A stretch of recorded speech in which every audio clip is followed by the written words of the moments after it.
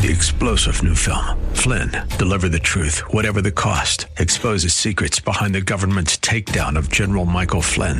Flynn knew what the intel world had been up to. He ordered the first audit of the use of contractors. This set off alarm bells. He told the truth. He was the most dangerous person for Donald Trump to hire. They had to get rid of Flynn. Flynn, Deliver the Truth, Whatever the Cost. Available now. Watch it today. Go to salemnow.com. salemnow.com. All right. Excuse me. Big things going on here at the Capitol as we open. Paul Calvert was over on the Senate side just a moment ago. Big vote was taken, and a big defeat was expunged after the vote was taken. What went down over there, Paul? Well, I sat and watched it for a while, and I believe it was Senator Bond offered an amendment to reduce the amount that the taxes would be cut. It failed. The amendment failed. And then they went ahead and voted on the full bill. This was the governor's tax plan. Okay. And so then they took the vote, and I think it was 26 yeas and several nays and several just not voting. And I believe it required a 3/4 majority to pass this because of the type of bill that it was, and it just didn't pass. And so then after it didn't pass, they called to expunge the vote, and then I believe they did actually. Which is legal. Which is legal, right. So they expunged the vote, and they just did that by a voice vote. And so the expungement passed, and so I assume they will try to vote on it again and try to get enough to actually to pass it next time. Do we know how many people were not in the chamber when the vote was taken? I'm just guessing by the fact that I think there was 5 that didn't vote. I'm guessing there was approximately 5, but I don't know for sure. I should have gotten a picture of the screen just to see who the no votes were, and but they didn't leave it up very long. So we don't know who didn't vote because not voting ends up being counted as a no. Is a no vote, right? Especially you got to have X amount of votes to get the 3/4 threshold, right? If you're not in your seat and voting, you're causing they don't look at that and say, well, look, we only got 30 people here. Normally we have 35. We only have 30, so 3/4 is you only need this many. Right. That's not how they do it. It's not 3/4 of those present. It's 3/4 of those 35 elected. That's correct. 3/4 of the seats. Yeah, you just missed it. Some people were not present for the vote on the governor's tax plan, and it failed in the Senate. Because, as you know, Artie, that a not present, not being there is as good as a no vote. That's exactly right. So they had 30 guys there, and they didn't get 3/4 of those 30, which is understandable because at that point, none of the Democrats are going to vote for it. I'm assuming so, and there were a couple, 2 or 3 Democrats that got up and spoke against it. Let's see. I think it was Senator Chesterfield. She spoke against it. What a big surprise! It wasn't a surprise. Senator Bond spoke against it. What a surprise! And Senator Elliott spoke against it. What a bigger surprise! And then Jason Rapert got up and spoke in favor of it. That's a big surprise. And he made an interesting comment. I think he got up after Senator Bond did, and so I think Senator Bond was kind of pointing out some of the shortcomings of Arkansas as far as various different rankings in school and whatever else. Of course, and money will solve it. Well, and so Jason Rapert made the point, and it was kind of taken a little bit of a. He made sort of a cutting point. It was kind of interesting. He was pointed out that Arkansas had about 135 years of Democrat rule to get there, and so he was kind of making the point that it takes a little bit to reverse some of those problems.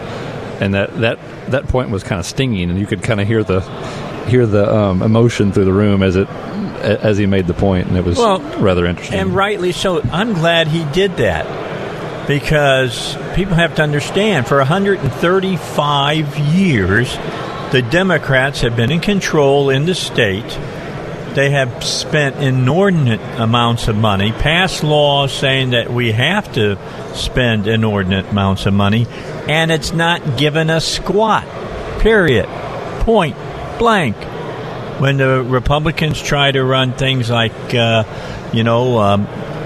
public school reform or, allowing scholarships, as they call them now, where you get your money that your kid is worth at the school, right, and take it wherever you want to go to. It's always the Democrats that lead the way to defeat that. Always.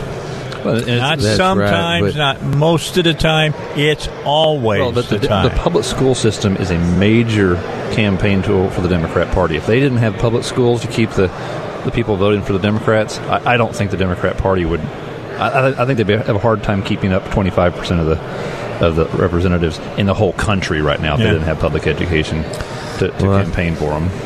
Yeah, we've made some marginal improvements as far as the public schools. As far as one of them was getting rid of the testing that they were doing. They had some terrible testing that they were doing that wasn't worked, and I think they have a little more educational freedom where people can trying to get the funding that they pay in to take their kids to other places, but not much, because the Democrats stop that left and right all the time. I know it. We're either the Republicans don't have the numbers or the fortitude. It's sad to see how slow the progress has been. Really, we've had 4 years, and we'd like to see some. Well, last year moves. I was really, really disappointed that so many Republicans voted against changing, and fighting against charter schools, against school choice. I mean, school choice should be a slam dunk, and we had a lot of Republicans, De La Rosa and others that voted against it and spoke out against it. That's embarrassing. Mm-hmm. But the majority of Republicans seem to be. I don't know what's going on other than it's the unions out there fighting that. Well, it's a big emotional battle for people, I think, and it's one of those things. Emotional? What? Emotional how? How? That we suck as a state with the public schools, and we refuse to do the things that are necessary to make them better? I don't understand the emotions, but for whatever reason, people are... Let me explain them to you, all right?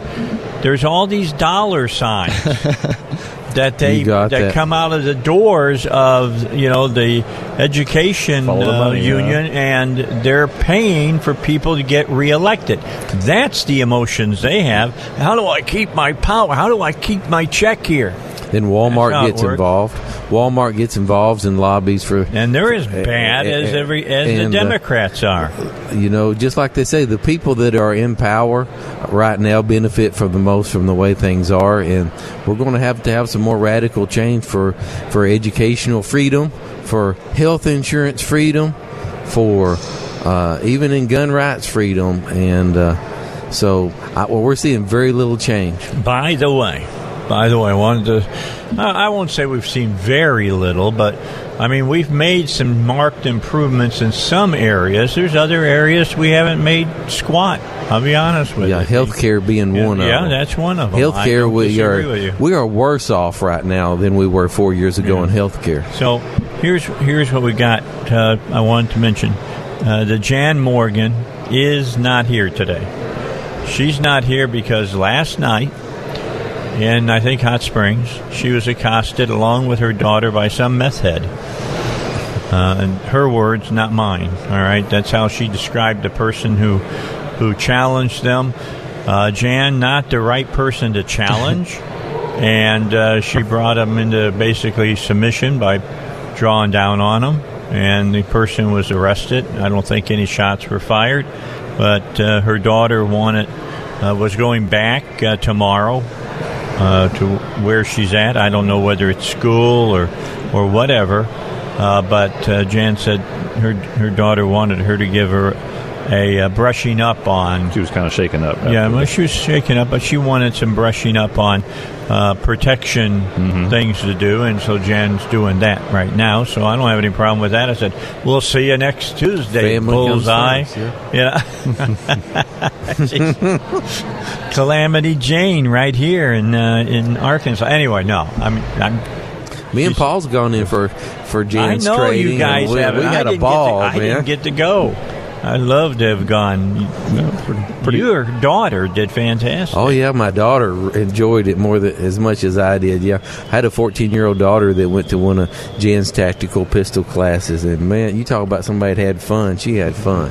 So I'm trying to say, I'm going to try to send J.R. Davis a quick message here and see which Republicans did not show today and how many votes we were short by to get the governor's tax plan taken care of. Because I didn't.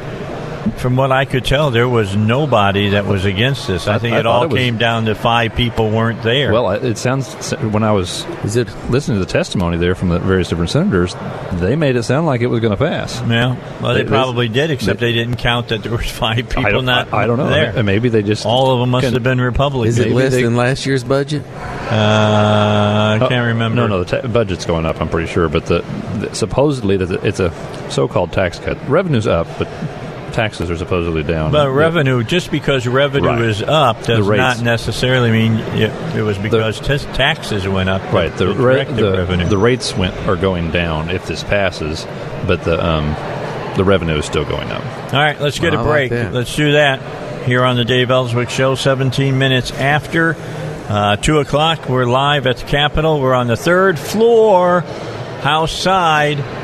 Everybody's walking around like now, and they're talking, and they're doing their thing. We'll talk to you more about this. Ballinger's going to be by today.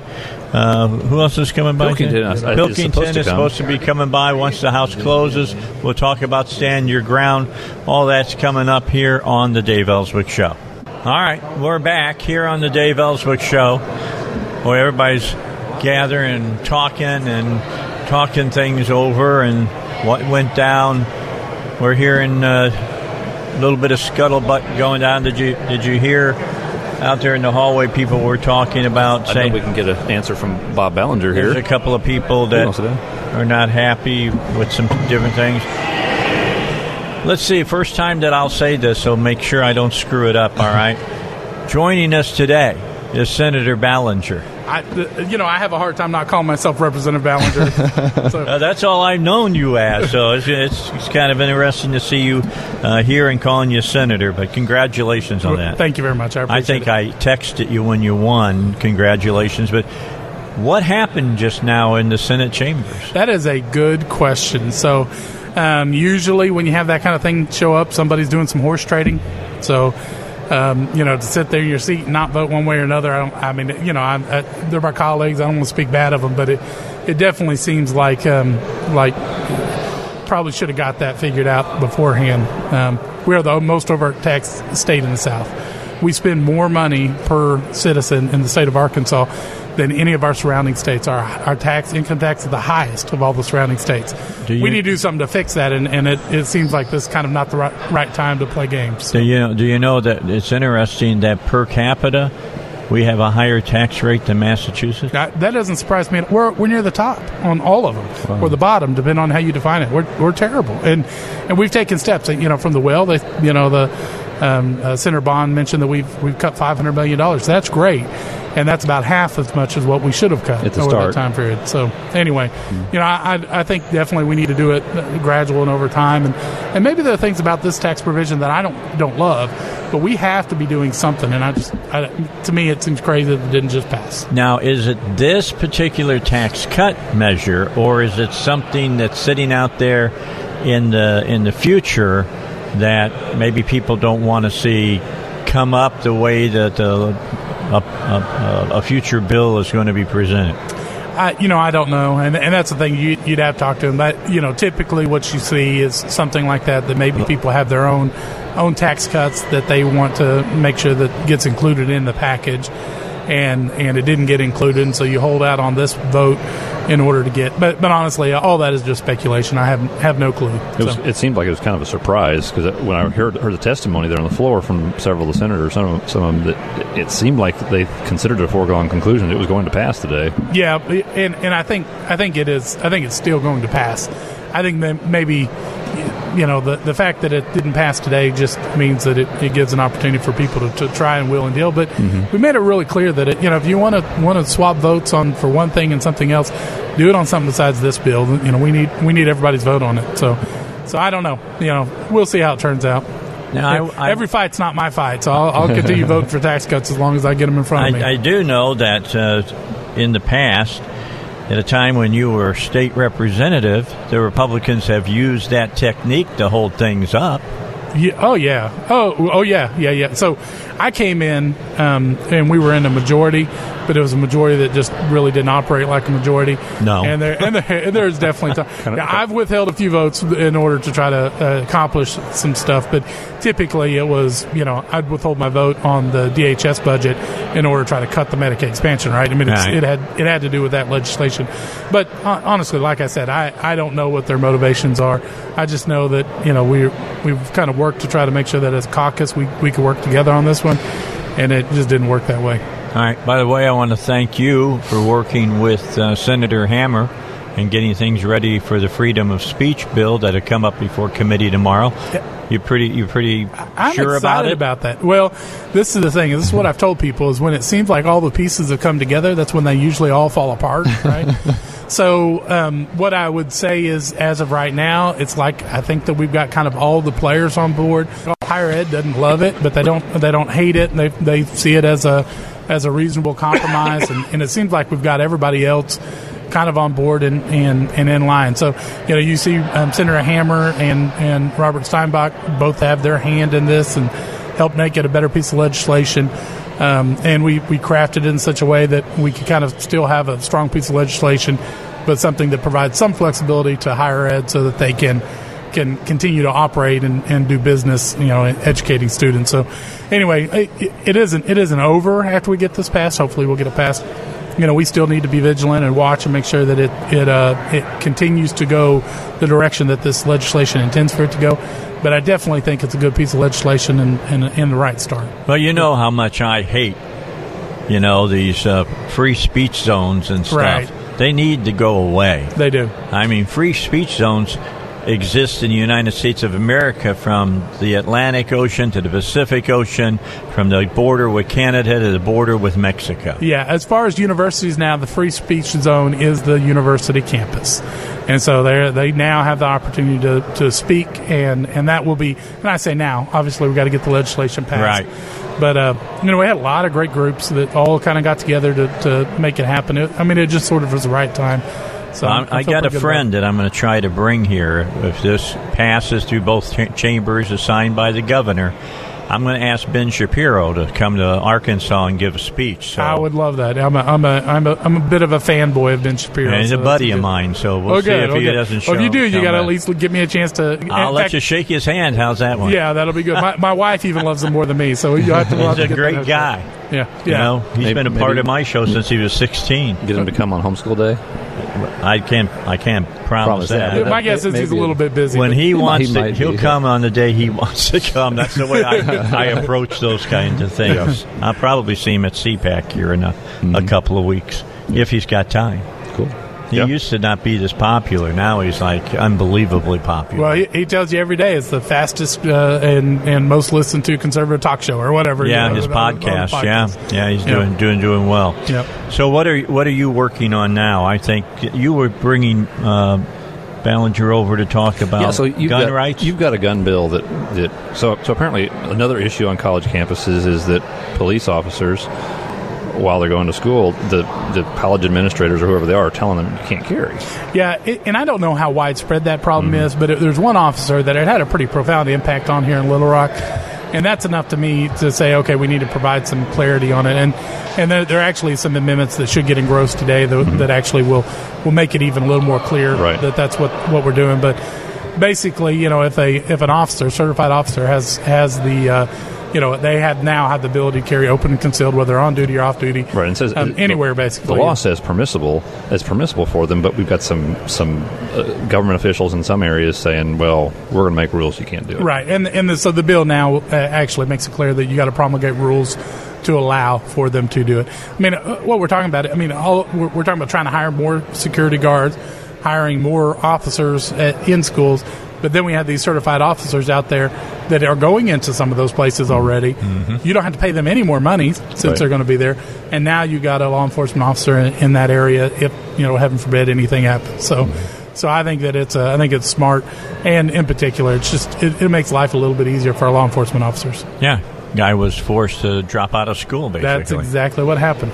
Yep, I know the story. Yep, I know the story. And when I heard that, and once again, it's Professor Steinbach who shared that. It really made me kind of pause, like it seems pretty ridiculous. And so hopefully we got that fixed now. Cool. Or we'll have that fixed. All right, we got to take a break. Can you stay with us just a few more moments? Yeah, okay. yeah. I've got a meeting, but we're good. All right, we'll take a break. We'll come back right after the news. It's the Dave Elswick Show live at the General Assembly. We're on the third floor, House side.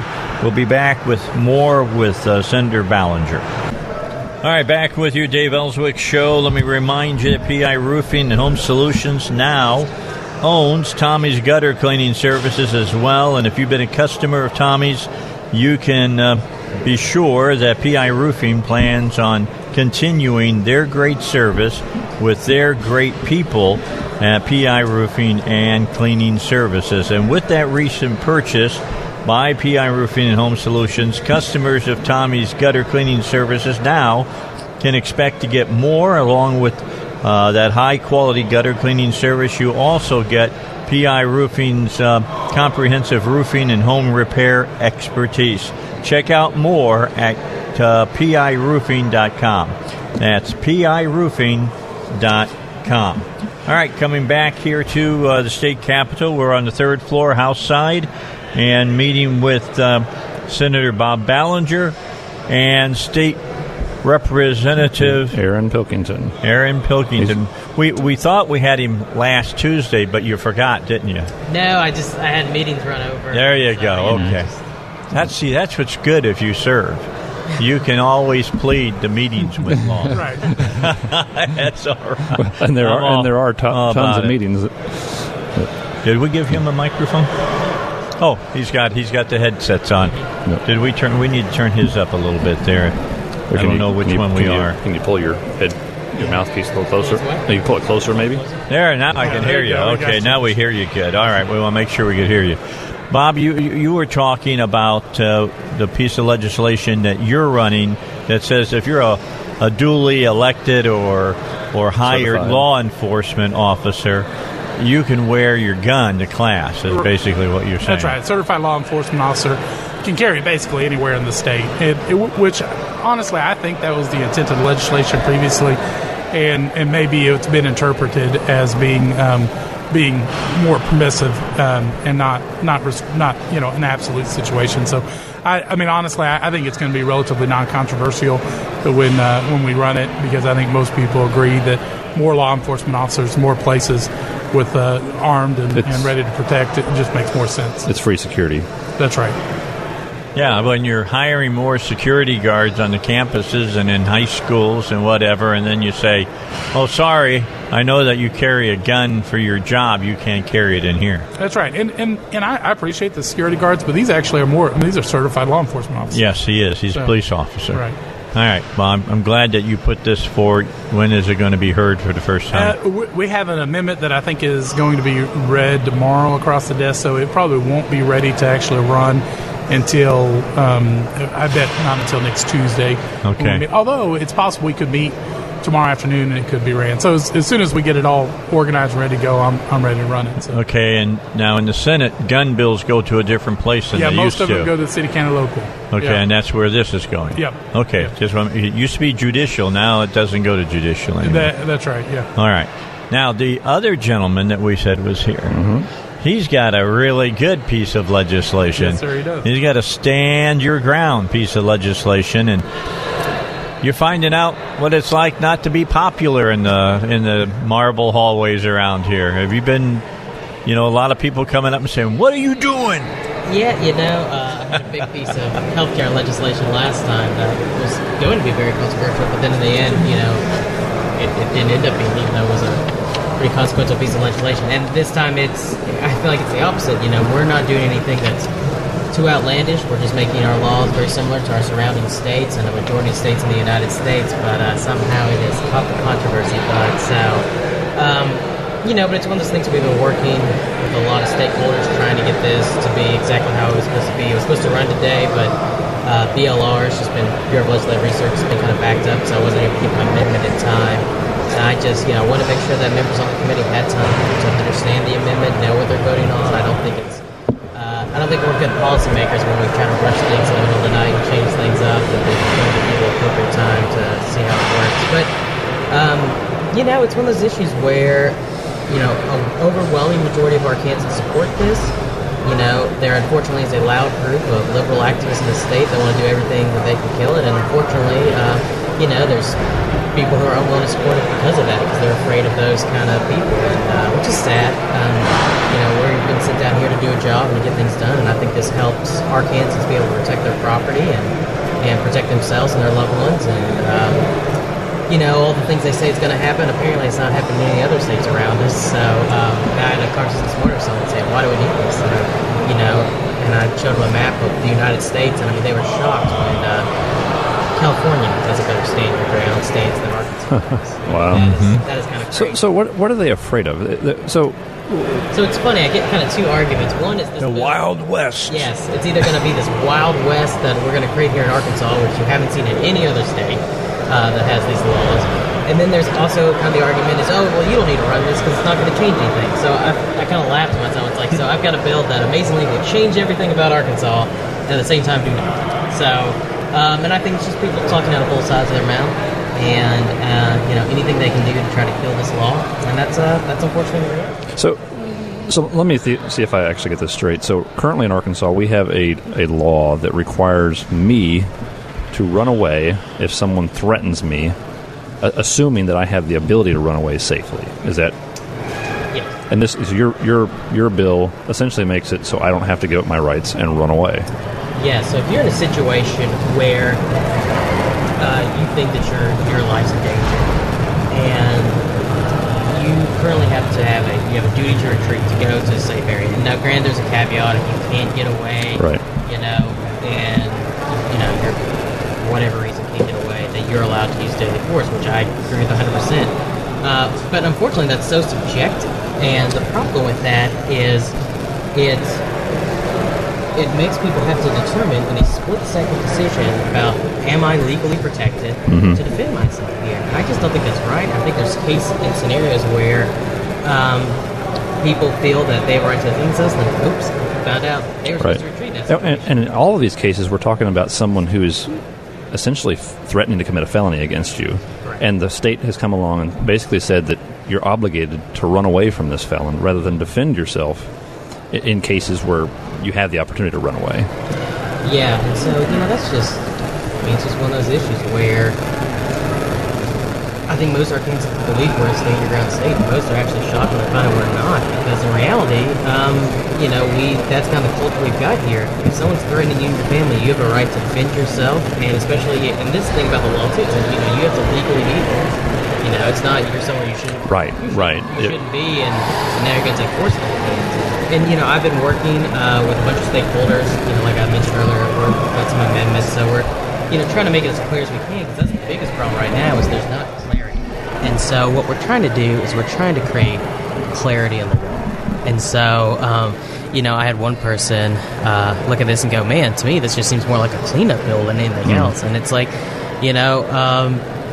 in reality, it is, because most of us feel that that this is already on the books. Unfortunately, they found out it's not, and the last thing they need is someone defending themselves, and the next thing you know, they're winding up in jail because you've got a prosecutor who disagrees with the decision you made in a split second of whether to defend yourself or not in a life and death situation. So, to me, that just doesn't make sense, and that doesn't follow what the people of Arkansas want. And generally speaking, the problem is that somehow we got a law on the books where it basically requires law-abiding citizens to give up their rights and run away instead of staying where they are and maintaining what they're doing, which is lawful. Yeah. It's like you said, there's the caveat that you have to be doing something. You have to be engaged in a lawful activity and being in a place in a lawful manner. And you can't be the aggressor either. And so a lot of people have kind of had concerns about that. And what's funny is I found a lot of people come up and say, well, I've got concern about this or concern about that, and then it comes out they didn't read the bill. Right. And so, I say, you can't be an aggressor in this situation. You can't be someone who goes up to your neighbor and starts shoving them and punching them, and then run away. Then your neighbor, pulls out a gun on you, and then you shoot your neighbor and go, I was standing my ground. No, you were an aggressor in that situation. You were committing assault, which is a crime, and you're not able to do that. I mean, you have to be obeying the law, be where you're legally allowed to be. And, when people hear that, they go, okay, well, that makes sense. Makes a lot of sense. And so, it's funny to be painted as some radical down here. I'm no Bob Ballinger. Hey, now. That's the thing is that the truth is that he has been just as radical as me. He's just done a better job of keeping his head low. But no more. Now he's just as bad. Now you're out in the front all the time. Yeah, sometimes it's not safe. I'm putting myself in scenarios that you're talking about with someone coming up to you at my business or different places. There's times when you do not want to turn your back on a group of people and try to run, because that would be the most dangerous thing you can do. So sometimes I've stood my ground when I was unarmed, because I thought that was the safest thing to do, because if I tried to leave, I was quite sure that they would pursue me. Yeah, and that's an issue. I always saw with the do your treat is, even if you could reasonably say you could get back into your house or into your car, into your property, I mean, the minute you turn, how do you know you're not going to end up with a bullet in your back? Yeah. And I'm just, people are saying this is going to somehow, that this law is going to make us unsafer. I feel like the current law makes us unsafe because we're having to turn our backs on deadly situations. Because we're afraid of being attacked by government when we don't give up our rights. Yeah, and what do I always say? Better to be tried by 12 than carried by 6. Mm-hmm. That's the way I look at it. Well, I would prefer it neither. Well, I would too. Right. I would rather not face prosecution for something that I should have a right to do anyway. Mm-hmm. Yeah, I just think anything you can do to let people protect themselves is the better thing to do. Yeah, and we're in, me and Bob, we represent really rural areas here. Most of us do because Arkansas is a rural state. The response time by police, no fault of their own. It's just a lot. It's a lot. It's longer, and so it's one of those situations where you don't know what's going to happen in the 10, 20 minutes you're waiting. And I've done ride-alongs with my local sheriff's office. Kind of seeing what's going on. I mean, especially in Johnson County, we're understaffed, and it's a shame. And I know, those men and women are working the hardest they can with what they got.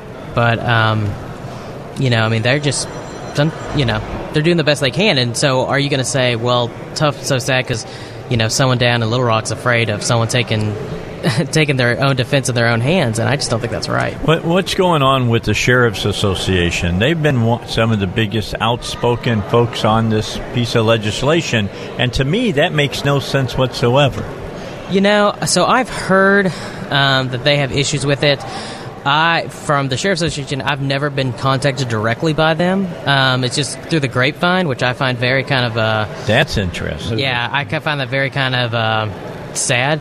Now, I went to the sheriff's meeting last Tuesday. I believe they had an evening event where they invited the legislature to come, and I spoke with about 8 sheriffs. My local sheriff, Jimmy Stevens, he got a bunch of sheriffs around, and we talked about it. And it was kind of an informal meeting, but they told me issues they had and things they were okay with. And so, and that's like I said, we've got an amendment to kind of clear up language and make it more clear. And that's kind of their point too. We actually talk to the people whose boots are on the ground. They go, we want clarity in the law, and so that's what I'm trying to help provide to them. And so, I'm willing to sit down and talk to anyone. I sat down and talked with the Prosecutors Association. I've sat down with Everytown, which is an anti-gun group. I mean, I basically left that meeting going, we're never going to see eye to eye. That's Bloomberg's group. Yeah. And so, but I mean, I've always been willing to sit down with anyone because I think if you're going to do this job, you got to be willing to listen to the other, to every argument. And I think it makes you better at defending your argument when you know what the other side's going to say. And it does, it's a little aggravating when, some groups, 12th hour, all of a sudden say, "Oh, we've got issues with your legislation," Right. and you're like, "Are you serious? This bill was filed back in December, and you're just now letting me know, or you've never said anything to me at all, and I get heard through the grapevine that you're going to go speak against." I mean, I think that's being an actor in bad faith, especially down here. You know, we've got so much information flying at us. If you're going to behave that way, you're going to find yourselves on the list of a lot of people who are disgruntled with you. And, you know, we're all nice guys. We want to talk. We want to make sure that we bring as many people on board to create a coalition moving this forward. And, you know, I just, it's a shame. But, you know, like I said, I heard there were issues. I went to them. I went and talked to a lot of local sheriffs and, you know, heard their concerns because this is something that needs to get done, and we need to have clarity in the law. All right. One thing I'd add to that is, you know, he has a responsibility. I have a responsibility to talk to my local sheriffs, and my sheriffs in my district are great people, but the majority of them in my district are Democrats. The majority of the sheriffs and the Sheriff's Association are Democrats. I mean, that's just, you know, they have a certain philosophy they come into. Most of the ones in my district are conservative Democrats, tend to be pro-Second Amendment. But at the same time, they come at it from a certain perspective. And so, you know, while it's absolutely important that we do listen to the association, it shouldn't surprise you if they take kind of a Democrat's position on a piece of legislation. All right. Let me ask both of you one last question, and I'll let you both get back to work, and that's a simple one. The open carry legislation, there's a lot of people say because of the court case that went down earlier that this has been clarified. I say it's not been clarified. If it's not, is anything going to happen this session that either one of you are aware of that might clarify that? I mean, I'll say this, that as much as I appreciate the appellate court decision, it is just that. It's not a Supreme Court decision, so it doesn't offer any binding precedent to clear things up. I like the language. I hope other courts will adopt that language if there's other prosecutions. I mean, and it's right. So, you know, it's good that it happened, but it doesn't provide clarity. The truth is, I've heard other people talk about doing it, but having made that effort in the past, I just don't feel like either side is really ready to come together. So I think that state police still doesn't like the idea of it being so public that we're a constitutional carry state, and the constitutional carry people aren't willing to adopt the limitations of the concealed carry permit holders. And, you know, as far as prohibited places, and so unless either one of those give, I don't expect anything to happen. But if anyone can do it, Aaron can do it. I don't know about that. I'm already lifting a lot, but you know, I'm glad to see Representative Brant Smith's resolution, and I'll be supporting that. Yeah, that's all right. So guys, we gotta let them go. Yep. We gotta let them go. So we'll do that. I know that. You know, Bob is missing all big windig going on over there in the Senate right now. Well, I don't have any windig, but I do have a meeting to talk to somebody about a bill to help my people back home. So go ahead and do that. Yeah. And Aaron, we thank you for coming by. My pleasure to meet you for the first time. Yeah, it's nice to meet you. Come by some more. All right. We'll see you all later. We'll take a quick break. We'll be back with more Third Floor on the House side, the Dave Elswick Show. All right, hey, you know, you can learn little-known strategies that could help you save tens of thousands of dollars in taxes with a free tax reduction analysis from David Lucas of David Lucas Financial, who's the host of the David Lucas Show. You hear it right here on 101.1 The Answer. David's a published author. He's right here in Little Rock, and this free analysis is going to reveal some little-known strategies that you're not familiar with, some loopholes that are out there that really could help you save thousands of dollars in taxes with your IRA, 401k, Social Security benefits, and more. So to get the free analysis, be one of the first 10 callers now at 501-653-6690. This is a great opportunity to save tens of thousands of dollars in taxes in retirement. Call 501-653-6690, 501-653-6690. Well, guys, I got to tell you, that was disappointing to hear Senator Ballinger and the representative say that open carry is still going to be kind of a jaded eye look, and he even made the statement that the state police is going to kind of look the other way because they don't want it clarified. Maybe not just look the other way, but fight it because they don't want the clarification, which is. But there's nothing to fight yet legally. all you have is that one appellate decision that's sitting out there. But I think the implication was they would fight any legislation. Well, that's not there yet. So nothing's I don't really disagree with you. I think they would fight against legislation. That's I got to talk to a retired state trooper today, and I asked him about this bill and why some of the people stand your ground. The open carry. Open carry. Okay. Open carry. And he gave me some insight. He said sometimes they get calls to go and say, like, hey, somebody's at McDonald's with a gun acting crazy. Mm-hmm. So you don't ever know what that means. But you're going into an active situation to where there's a gun involved and someone is supposed to be a problem and they have to go in. They say if you go into that situation and you've got 8 or 10 people there with their guns open carrying and you're trying to assess the threat, that they're looking at all these people carrying guns and trying to figure out which one may be the aggressor or whatever. With concealed carry, if you go in and one person's got his gun out and all the concealed holders have their guns concealed, it helps to identify who the threat or what the threat is. But if I'm a concealed gun owner and somebody has a gun out and is waving it around, mine isn't going to be concealed any longer. That's exactly right. That threat would be solved before the police officer got there. I'm just, and probably the same thing even if it was open carry. Right, but the thing is, though, I think part of the problem is that I think. But it gives you some insight. Yeah. Well, and that's a somewhat valid concern. But when we're talking about people that call in and say, there's a guy with a gun, he's acting crazy. Well, what does that mean? What is acting crazy? I think that maybe they don't know. Get a little more clarity. Is the person threatening people, or is he telling dirty jokes? Well, they get threats that aren't even real. Somebody could be mad at me. Yeah, right. Somebody could be mad at me and say, "Hey, that RD's running around with a gun and acting crazy. You need to go check RD out." Well, when they come to me, if my gun's concealed, mm-hmm. They'll say, "Are you running around with a gun acting crazy?" So, no, nobody can even see my gun.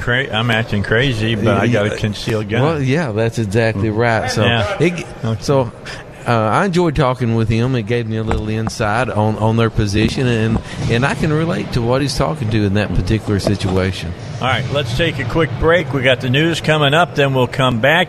Doyle Webb just came up here. We'll see what he's got up his sleeve. We'll be talking to him when we come back here on the Dave Elswick Show. You just never know who's going to stop by. We had Doyle Webb just stop by. Didn't have time to go on the air. He had some meetings he was doing. Wanted to come by and say hello to everybody. And we were just talking about what happened in the Senate earlier today. If you hadn't heard, something happened in the first few moments of the Senate today, and I'll turn it over to Paul. He'll talk about that. So the Senate actually heard the governor's tax plan. It's a small tax cut, and but it was the governor's plan, and the Senate heard it today. It was expected to pass, but it didn't. They didn't get enough votes for it to pass. I think it failed by probably 2 or 3 votes or so, and it just didn't pass. And so there were a few senators that spoke for it and a few that spoke against it. And my impression was that it was kind of a foregone conclusion. It was going to pass today, and it just simply didn't. And so that was kind of a surprise to some people. Yeah, probably was. A couple of Republicans did not vote. That's the equivalent of a no vote is what happens, and you have to get like 3/4 of the senators to agree to a tax bill like that, and they didn't have the necessary votes. Not always a sign that they disagree with everything that's in the bill, but it's usually a sign that there's something that I want to talk to you about before we pass this. So there's probably be a few changes, tweaks here or there, and then it'll probably pass. But that's the way they would say that I've got a change I want to make. Yeah, we won't. I'm not going to go far into it, but even the chairman of the Arkansas Republican Party, Doyle Webb, who is sitting here, gave us some history on that and how that was used to get something done here not too much in the distant past. Yeah, a lot of times and I hadn't got a chance to look at the budget, but a lot of roads usually plays into the budget on what people are arguing about. A lot of times it's highway funding. Of course, this isn't really a funding bill. This is actually a tax plan, but it could have been, maybe they've got another bill somewhere else that they're wanting to keep some leverage on. Well, I think some that may have been, I don't think he wanted to get specific, but he kind of leaked it out a little bit to us from Senator Ballinger when he made the statement and carried on, about 4 or 5 minutes. And when somebody carries on 4 or 5 minutes on a certain thing, it's something that's irritating several people probably. And we're an overtaxed state. He talked about that a lot. If you guys heard him talking. Of course we're overtaxed. And, we're per capita, we're taxed more than Massachusetts is. And he said, he didn't understand exactly, I guess, why they picked this particular piece of legislation because it was a tax cut. But he looked at it and said there's something that they're wanting to cut in the future, evidently. Well, maybe it's that road bill, Right, exactly. There's some people out there that don't want it to be sent to the people. They want to have an up or down vote on it and make people sign on to something and not play games about that.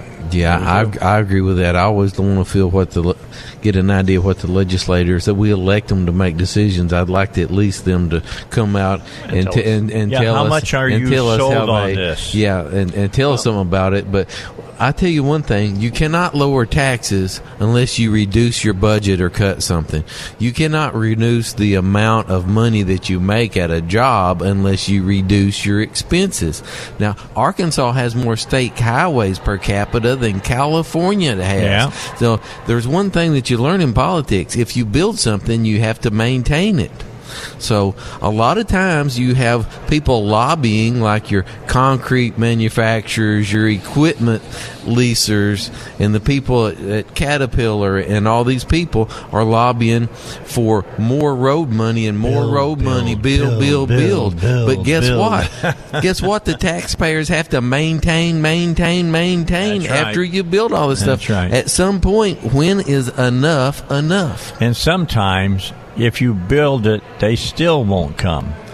Hey, that's exactly. They won't come because the taxes are too high. Say, hey, we got interstates everywhere.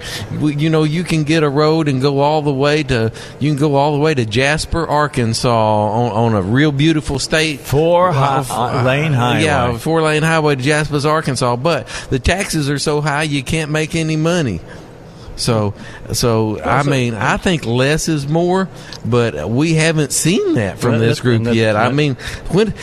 Just one thing, and I'll be quiet. You kind of got me on something here, but Democrats call it stimulus money because it puts money into the economy and creates jobs.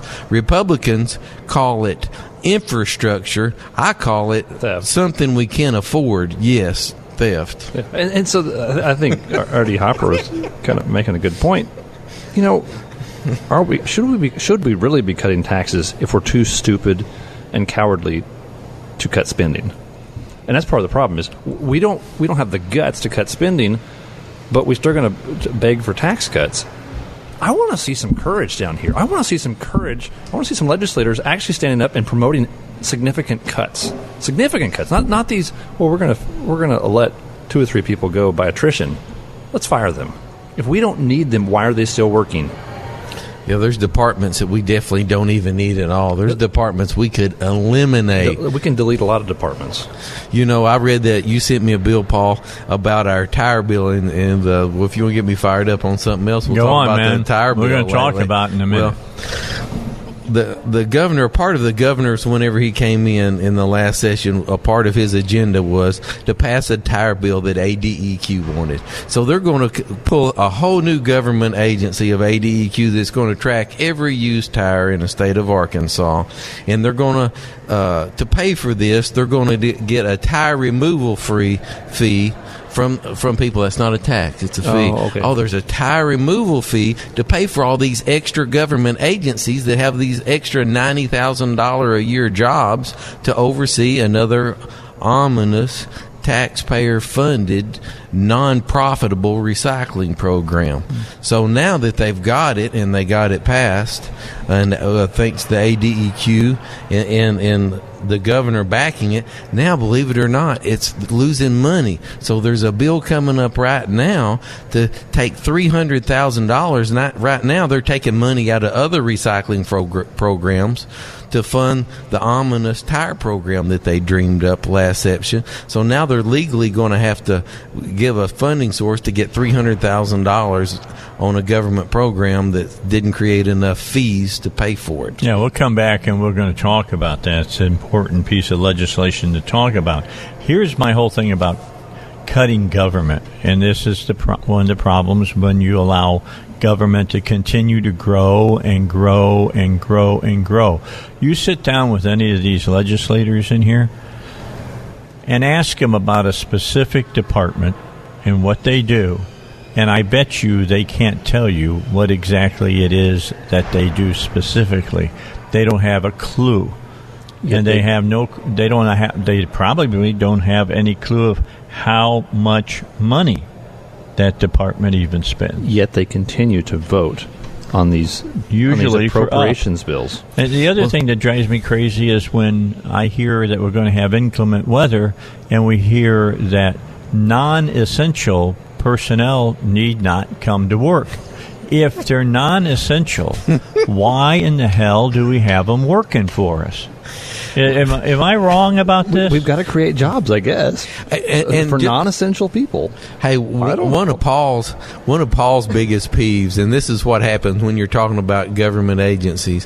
When you come down there on a bill and they're going to spend more money and create another taxpayer burden and put a bunch more of their brother-in-laws and cousins in state employees' positions or retired legislatures on the payroll to reward them for voting the way they wanted them to, then all the people from the state agencies shows up as experts and lobbies for why we need more money in that agency and why it's such a good deal. So if one citizen actually shows up and says, we can't afford this and it's going to put businesses out of business, they don't listen to him. They listen to the experts from the state agencies. So-called experts. It's just maddening. It's frustrating. We've got these government-funded lobbyists coming down here driving government vehicles sometimes, I'm afraid. Why aren't they being arrested for misusing state funds? That's basically stealing. Yeah. It's frustrating. Whenever they're lobbying to raise their own budget, and why the agency needs more money, is anybody going to ever show up and say, we're a state agency, we've got 20% more employees than we really need, and you need to give us less money next year because we really don't ever do anything important? It's not going to happen. Government's propensity is to what? Grow. In many cases. Thank you. So that's like expecting a pig to say, I'm full. I don't need any more. Yeah. Seriously? At some point. He's not talking about you, Artie. No, that's like saying... It may apply. I don't know. That's like expecting a pig to come along and say, I don't like acorns anymore. I'm going to go on a diet. Mm-hmm. I'm sorry, folks. That's pretty irrational to expect that pig to decide to go on a diet on its own. So the state agencies are not going to cut themselves. No. We're going to have to bring somebody in. Never seen them ever show up at a meeting and say, guys, look, I know we can slim down. We can get rid of 30% of our workforce. That would be awesome. You were here the day that Charlie Collins was on. You were just asking for 10%. Yeah, and he said, well, how much do you think we should cut? And I said 10%, and I swear to you, RD, I don't remember if you were here that day or not. I thought we were going to have to resuscitate him on the floor. Yeah, your request for 10% is small, in my opinion. But I knew it was small. To a lot of the legislators around here, it seems like that's just not even a consideration. It's not. It was very obvious with Charlie Collins. It wasn't. I'd like to see him show up with a budget that would be 2% smaller than the year before. That would be a serious improvement. It would be a step in the right direction. Every 2 years for for a couple of decades. Sure. And it still wouldn't be small enough. Cut it anywhere you want to. Yeah. But how much has the state budget grown? Just go department by department, and you tell the heads of those departments, I want you to cut your spending by 2%. Or the check showing up is going to be 2% short, so you spend it well. Come out of your pocket.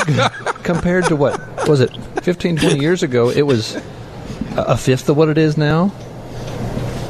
in that neighborhood? Didn't you say it was about $1 billion when you first got to Arkansas? Oh, it was. So now it's they just cracked $1 billion under Huckabee. Right. So now it's about $5.5. And so we're up over 500%. Are you getting better results from your government? No. Yeah, the school scores are up. The scores are up from the kids at school. I'm just saying. The justice system works better. Yeah. We don't got have more any police crime officers anymore. out on the road. I mean, there's nobody ever gets murdered in Little Rock anymore. Whenever I see we never have enough police officers. Look, anytime a city comes out and needs a tax increase, it's because we need more police departments. And You're right. Our 911 has the latest equipment. That's 911 has the latest equipment. Nobody knows how to use it. No, their equipment's outdated, and you can't even buy parts for it. But if you set up an Uber account and get yourself delivered by Uber, you can get to the hospital in an efficient way. You have a heart attack, you can get transferred 3 Maybe times. that's what we need is Uber police. Well, that might work. You know, just call Uber and they show up. I don't remember who it was. We need an Uber government. I don't remember who it was that was telling me this, but there was some person that ran their car off in the road, and they were off the road into the woods, and the police couldn't find them. They'd called 911. For whatever reason, emergency personnel could not find them. They set up to get picked up by Uber. The Uber driver found them, got them to the hospital. That wouldn't surprise me. Something about that whole story does not surprise me. All right, quick break. Let me remind you that if you are suffering from warts, the people at Applied Research of Arkansas have a study going on that may wipe those warts away.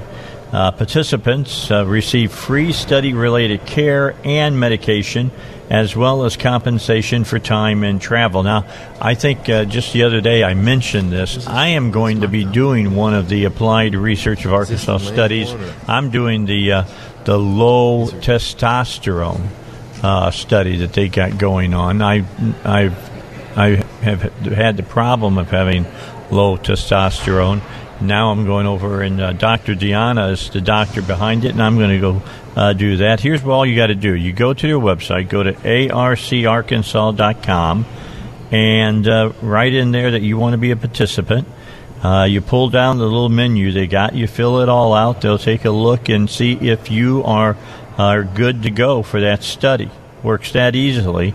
And you can apply online, or if you'd like, you can even call. 501-954-7822 is the landline to call, 501-954-7822. Back with you. We're at the State Capitol, 3rd floor on the House side. I was looking across the way, and whom should I see but Nate Bell.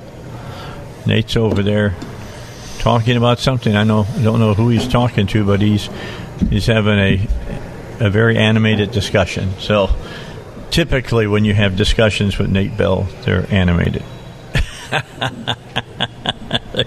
They're good. Anyway, Now go take us back and tell me what's going on now about this tire bill.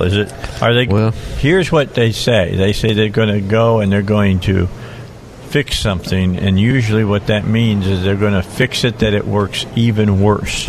Well, the tire bill is basically the Titanic. They're rearranging the deck chairs. So they gave somebody a bucket, and they're going to go in the back and they're going to start bailing water to try to keep it from sinking. What's the problem that they're running into, RD? Because you've been keeping a very close eye on all of this. Well, they created a government program. Well, they created a government program to where they were going to have 4 or 5 people that made $90,000 a year oversee a branch of a new agency that is going to create more oppression on small businesses, because all of your tire stores was going to have a computer, a website, a trained personnel to run the state website, a tracking system to charge somebody $3 every time they dismount a tire and send the money to the ADEQ. They were going to have to get their truck certified to haul tires. The person driving the truck had to be trained. They were consolidating 8 different districts in Arkansas down to down to 5 districts in Arkansas. So they were going to make it where That's a good one. They were going to make it to where people have to carry their tires farther to get rid of them in the counties. In the rural area, we'd have to go farther to take your tires. And so all of this extra problem was just to try to create a recycling program to keep any tire from going into the landfill. And if a tire is cut up in 4 pieces, it can go through the landfill, and it's not going to bother anything. So it's a democratic program for bigger government that I knew was not going to work because they didn't have the people to go in and implement all of it. It didn't have enforcement agencies to go in and make sure all of it happened. So in my experience, it wasn't going to create the money. All right. We got Ford on the phone. Ford, how are you? Welcome to the Dave Elswick Show. What you got? I'm fine, Dave. I got a thought. You kind of gave me a spark. Talk about ways to reduce state government, smaller percentage. Right. As an example, right now, the state teachers, I understand, they want a pay increase of so much. So go ahead and give them the whatever it is with the proviso that in 2 or 4 years, a certain standard is met, i.e. we move up 3 notches or the kids teach so much better. If not, that raise automatically goes away. But just build it in automatically in the bill. Well, they won't go along with that, Ford. You know that.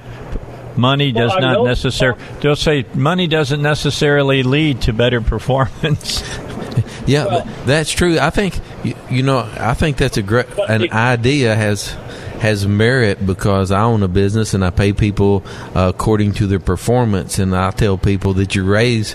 A friend of mine tells me that a person's raise becomes active whenever they become active, or your raise is hinged on your performance. So I think that's a good idea. But one of our problems in our school systems is they're measuring the teachers' performance and schools' performance by a standardized test.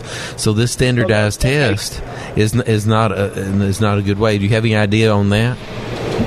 Well, I don't want to focus so much on the teachers, but just anybody, any department that wants raised, even of any kind, just with the proviso that in 2 years, if some standard isn't met, it disappears. It goes back.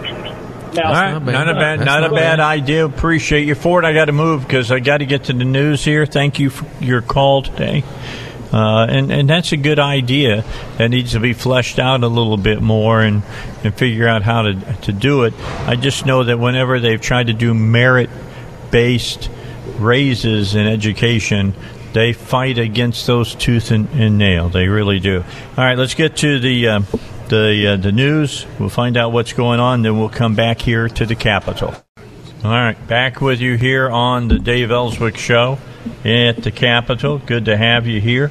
Being part of this, we're trying to locate some representatives and some senators and get them back here to the station so that we can talk to you. One being a State Representative Payton, is that right? Yeah, he's got a pretty interesting bill that he filed a day or two ago, I guess, the proposal is to make it so that we can pay less sales tax on used cars. So right now, I think the cutoff is $4,000. So they want to make it $7,500. $7,500, right? I think is the cutoff, which is a big deal. I mean, it's not just a penny ante tax cut. This is a pretty substantive one, and so he's bumping the number up. What is that?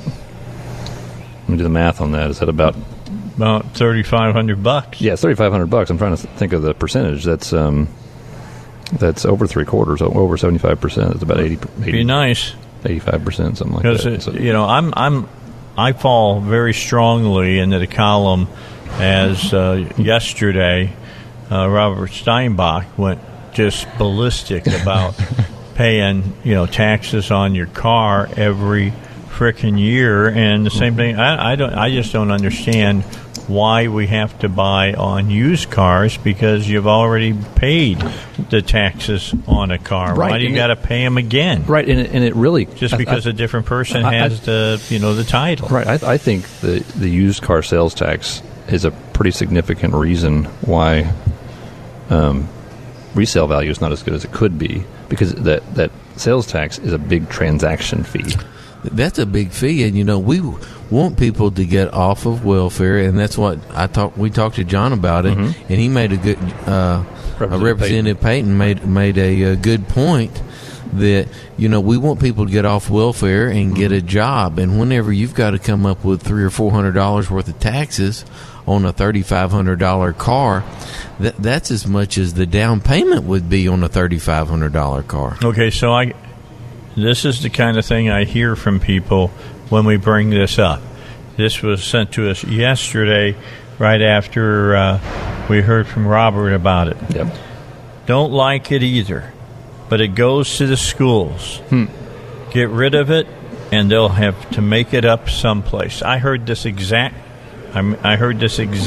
argument when we tried to get rid of the food tax. In fact, it was the exact argument that former Governor Huckabee used. If you get rid of the food tax, all that tax that comes up, we got to find out, where to make it up, because if we don't make it up, our schools are going to fail, our hospitals were going to fail. I mean, it went on and on and on. I mean, maybe you guys remember this, but back in, about 2002, maybe 2003, it had to be 2002, the Arkansas Children's Hospital had a huge banner on the side of the hospital that said, "Vote no for Act," and it was the one that we were trying to get through to get rid of the food tax, and it had a skull and crossbones next to it, like that you see on Poison. Wow. It was, you would have thought that we were going to become Haiti or something if the food tax went away. And it's just especially with public schools.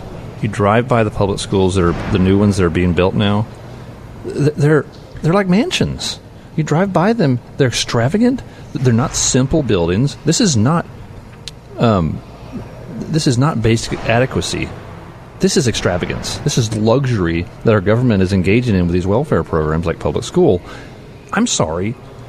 When a private school education is less expensive than the government school, and the private school does not have the advantage of economy of scale, I think we maybe need to look into something.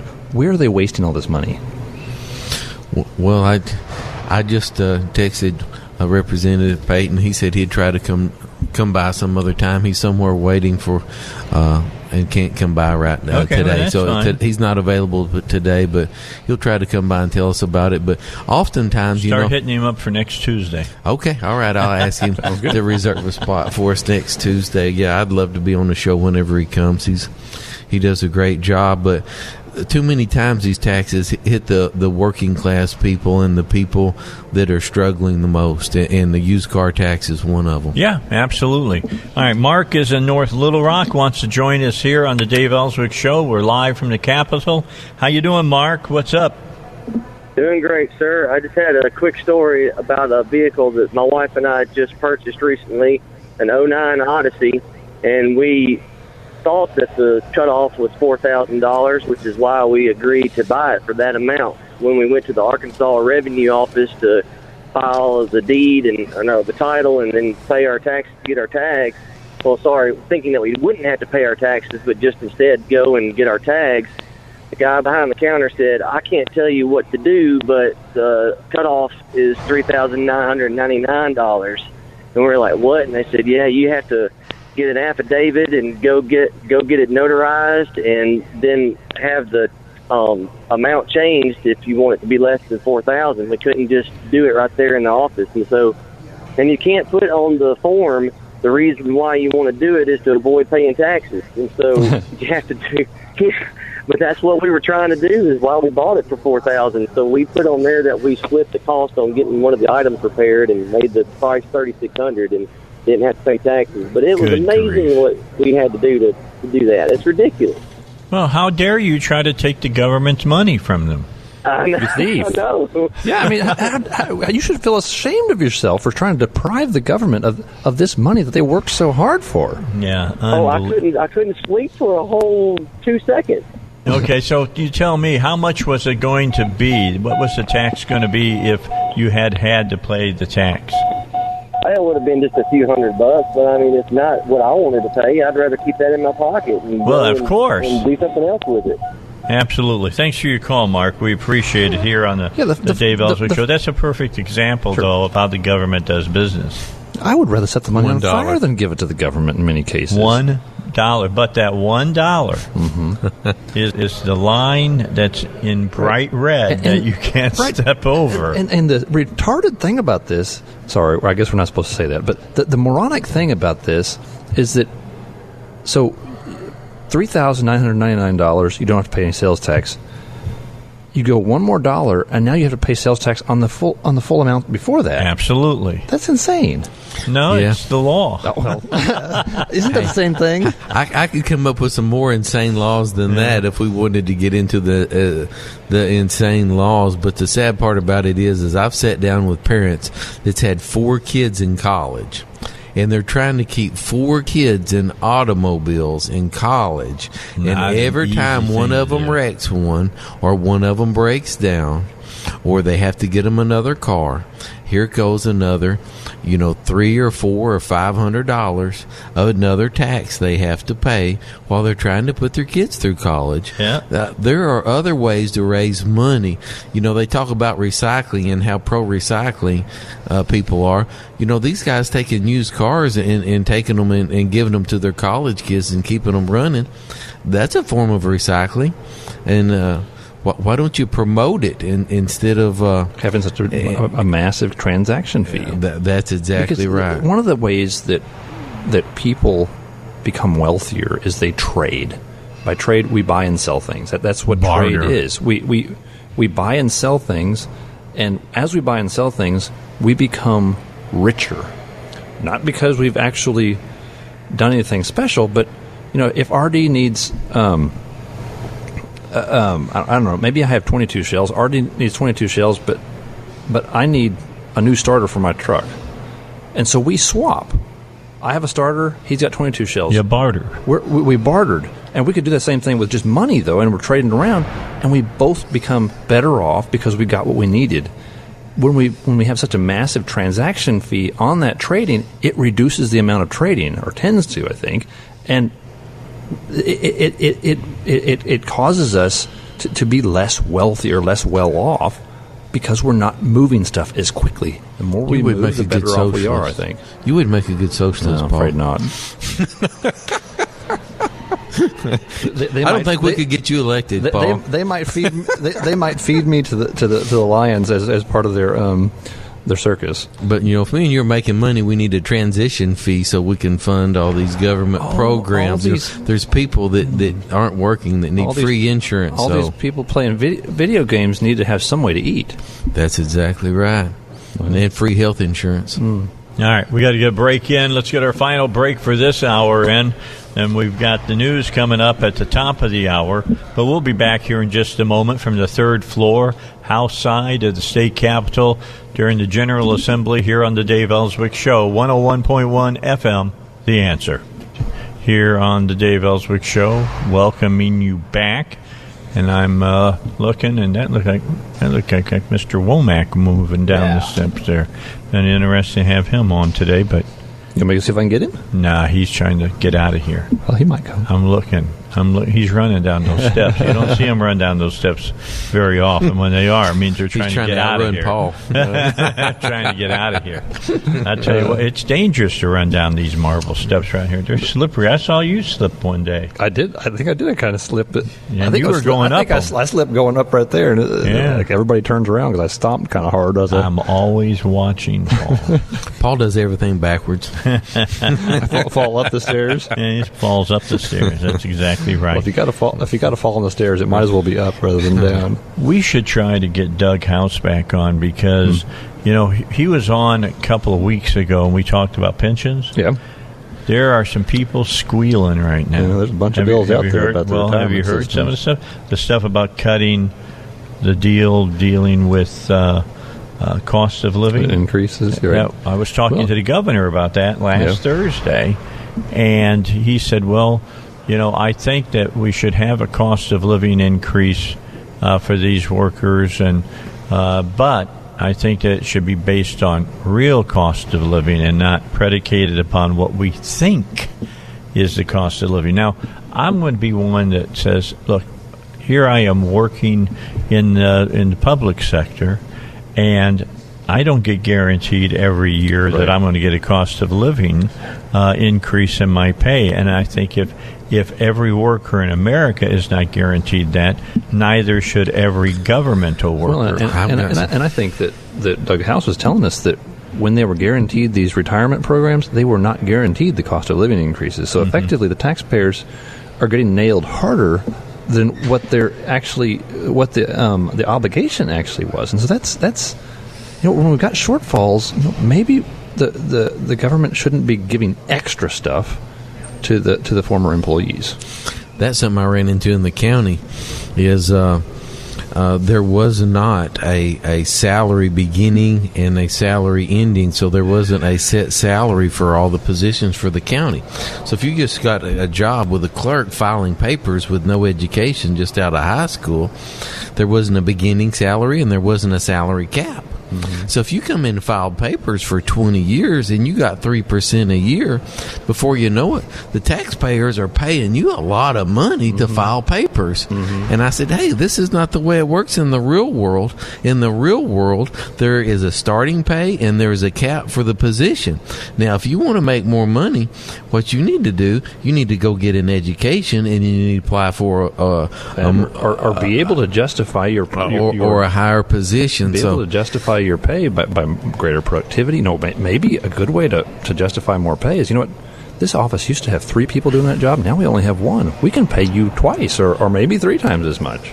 Yeah. So anyway, I think that same application needs to be made at the state. Everything needs to have a start and a stop, and maybe on the retirement program to say, okay, if you retire at this amount, that there's some cap to where there's a cap to what you can draw on your retirement. Say, all right, you can get 3% cost of living till it gets a certain point, but you can't go on infinity. Is you can't do it to where it just keeps on going.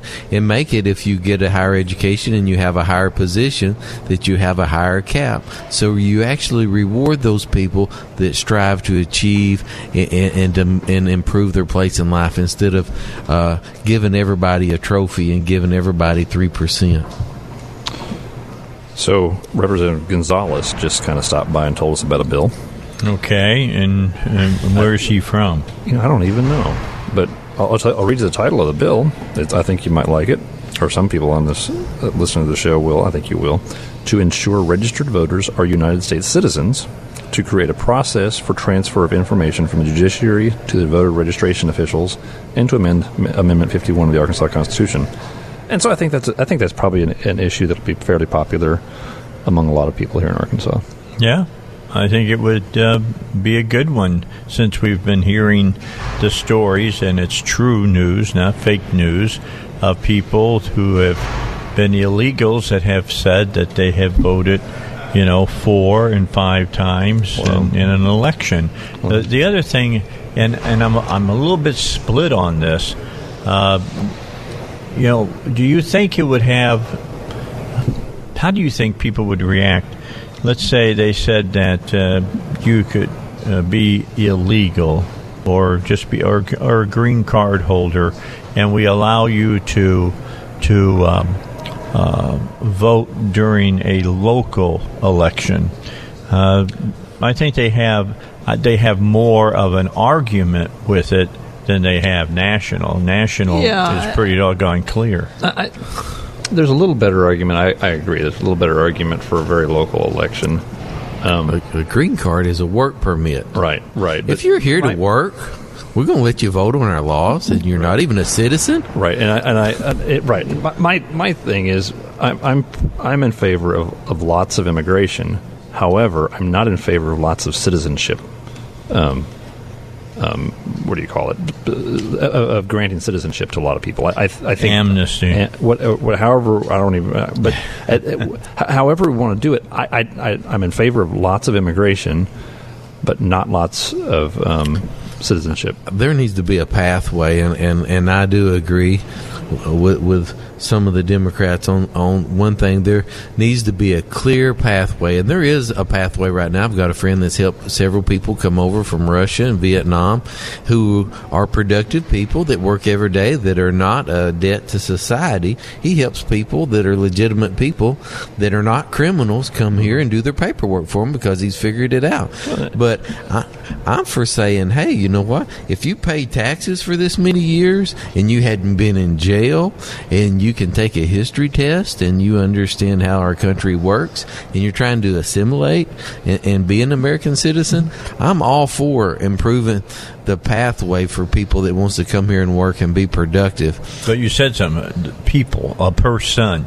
That right. Just because you are granted citizenship should not turn around and mean all the members of your family get citizenship as well. Right. And that's something else they need to clean up. The part with women coming across the border expecting to have a baby here just because a baby was born here from an illegal alien, that makes them a citizen. That doesn't make them a citizen, and I think they're misusing the Constitution. Of course they are. I mean, that's a key. I mean, when I was down on Anvil Ranch down in Arizona, I was talking to some of the Border Patrol, and they said that if it's a mule that's bringing these people across, that what happens is that many of them will be found with, their backpacks, and inside the backpacks they've got an injectable that will start a woman's labor process. Are you serious? Yeah, so that they'll have the child here in the United States, and that child then is a citizen, and they become a citizen, and then the mother becomes a citizen. She's got to stay here, and then the father comes over, and then the rest of the family comes over. That's why, Senator Cotton wants to get to where it's, a merit basis to get citizenship and not a familiar or a familial type of thing that people I'm with him on that. That's Good deal. This makes sense. We'll take a break. We'll come back. More going on here. The power panel here -1.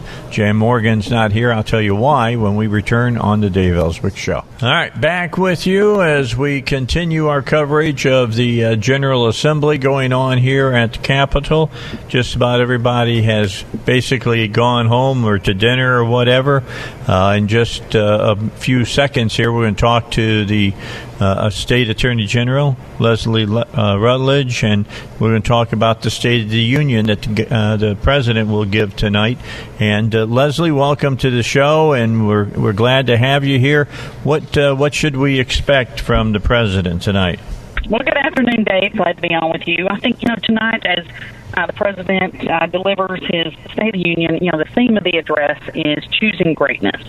And what an incredible theme as the President walks us through some of the, as he continues his bold vision for America, following up, from 2018, some of the big tax cuts that were passed in 2017, the benefits that we saw in 2018, the 2.5 million jobs that were created in 2018 as a result of those tax cuts. But tonight, the President is going to be, asking Democrats across the aisle to work with him and to choose greatness for America, to make sure that, things he's going to discuss tonight, I'm sure, we're going to talk about safe and legal immigration system, to reaffirm his determination to stop illegal immigration, human trafficking, the flow of drugs that are coming over the southern border, protecting the American workers, and making sure that, we have the infrastructure in place, affordable health care, all those things we're going to hear tonight in the President's State of the Union. But it's really his bold, conservative vision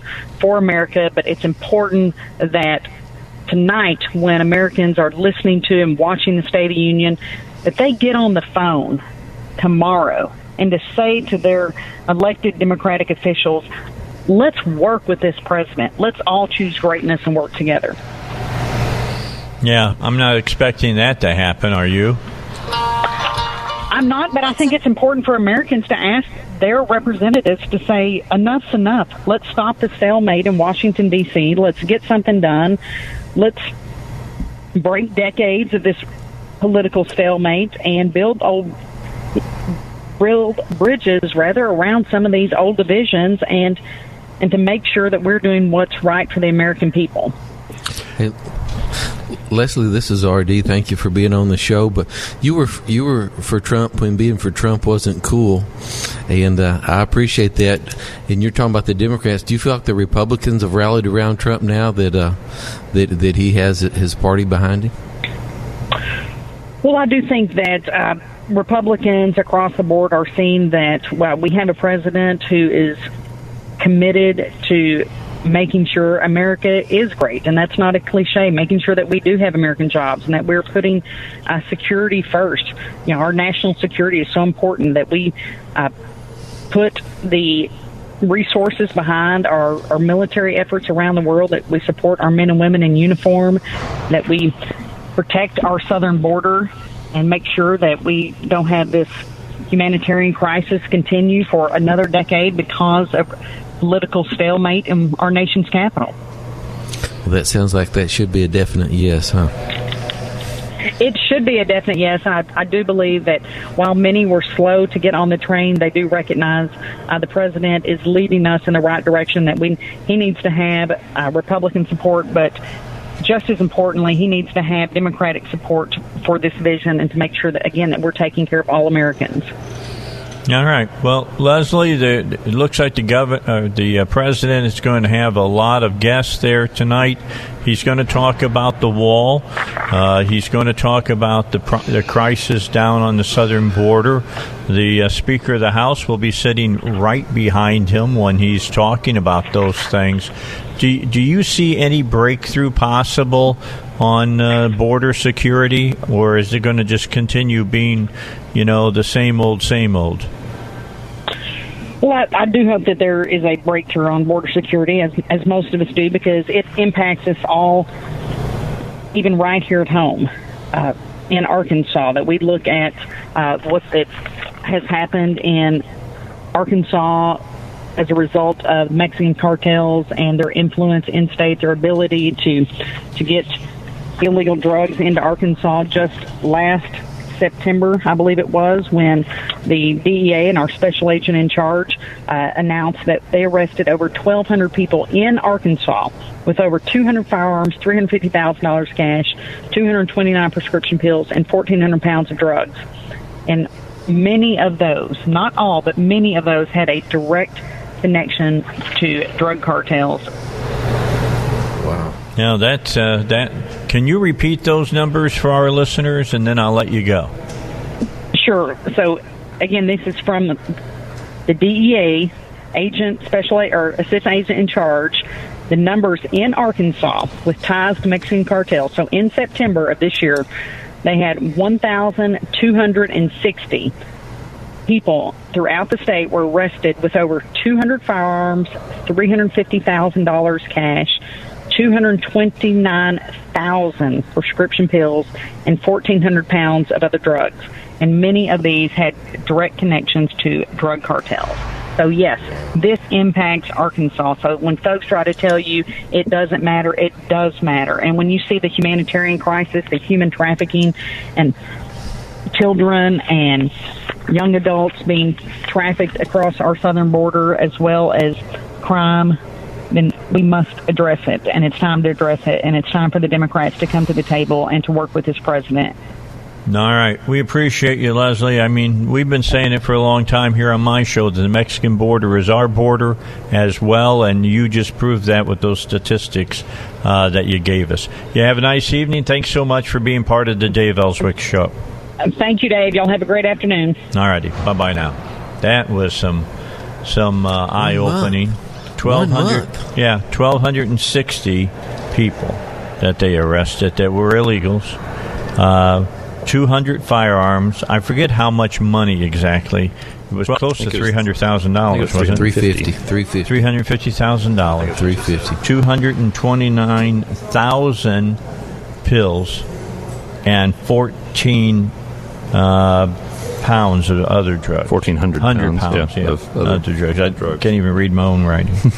All right, so that was in September alone.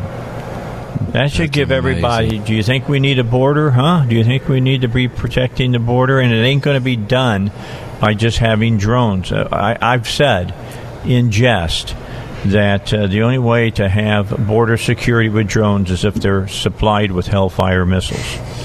That's the only way that you'll be able to do it.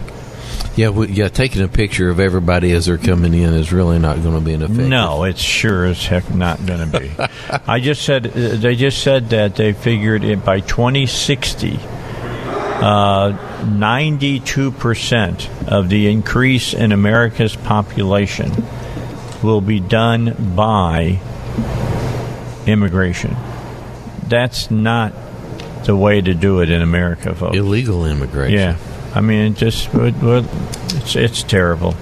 And the Democrats, that's exactly what they want to do. It's exactly because they figure they control, every legislature in America by that time. The Democrats wants to see us become Europe and, become more socialist. They're working on it. And tear the walls down. But why don't the Democrats go to Europe and see how it's working over there? It's not working that well. Oh, they probably really like it. They find some little cafe they can sit outside in and drink out of Demitasse cups and stuff. It's typical things that Democrats do. Let's take a break. We got more coming your way. It's the Dave Elswick Show, 16 after 4.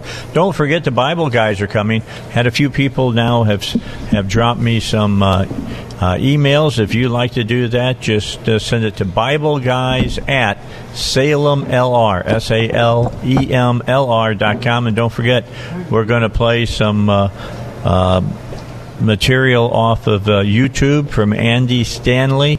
We want you to hear what he's saying, and we're going to let Scott and Steve talk about it. I don't know if Billy's going to be here or not, but if they are, we'll see him then. It's the Dave Elswick Show. Back in a moment. All right, we just don't forget that the State of the Union message from the President will be live here on 101.1 FM, The Answer, beginning at 8 p.m.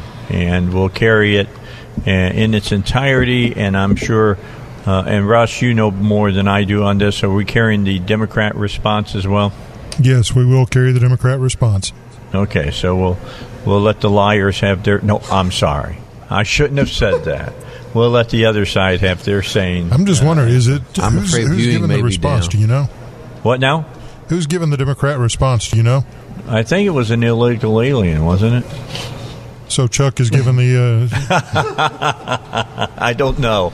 I don't know who's doing the response for the Democrats. I do know, and this is funny, they're gonna have some illegal immigrants up in the balcony to see the I guess the President's State of the Union.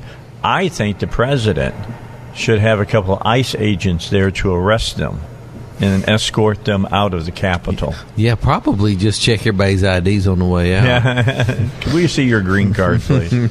But no, I'm just saying, Pelosi, that's been the word, is that she was going to do her thing. Okay, so we heard earlier, Rush, you may have heard this, that they said that Ginsburg made an appearance in New York City.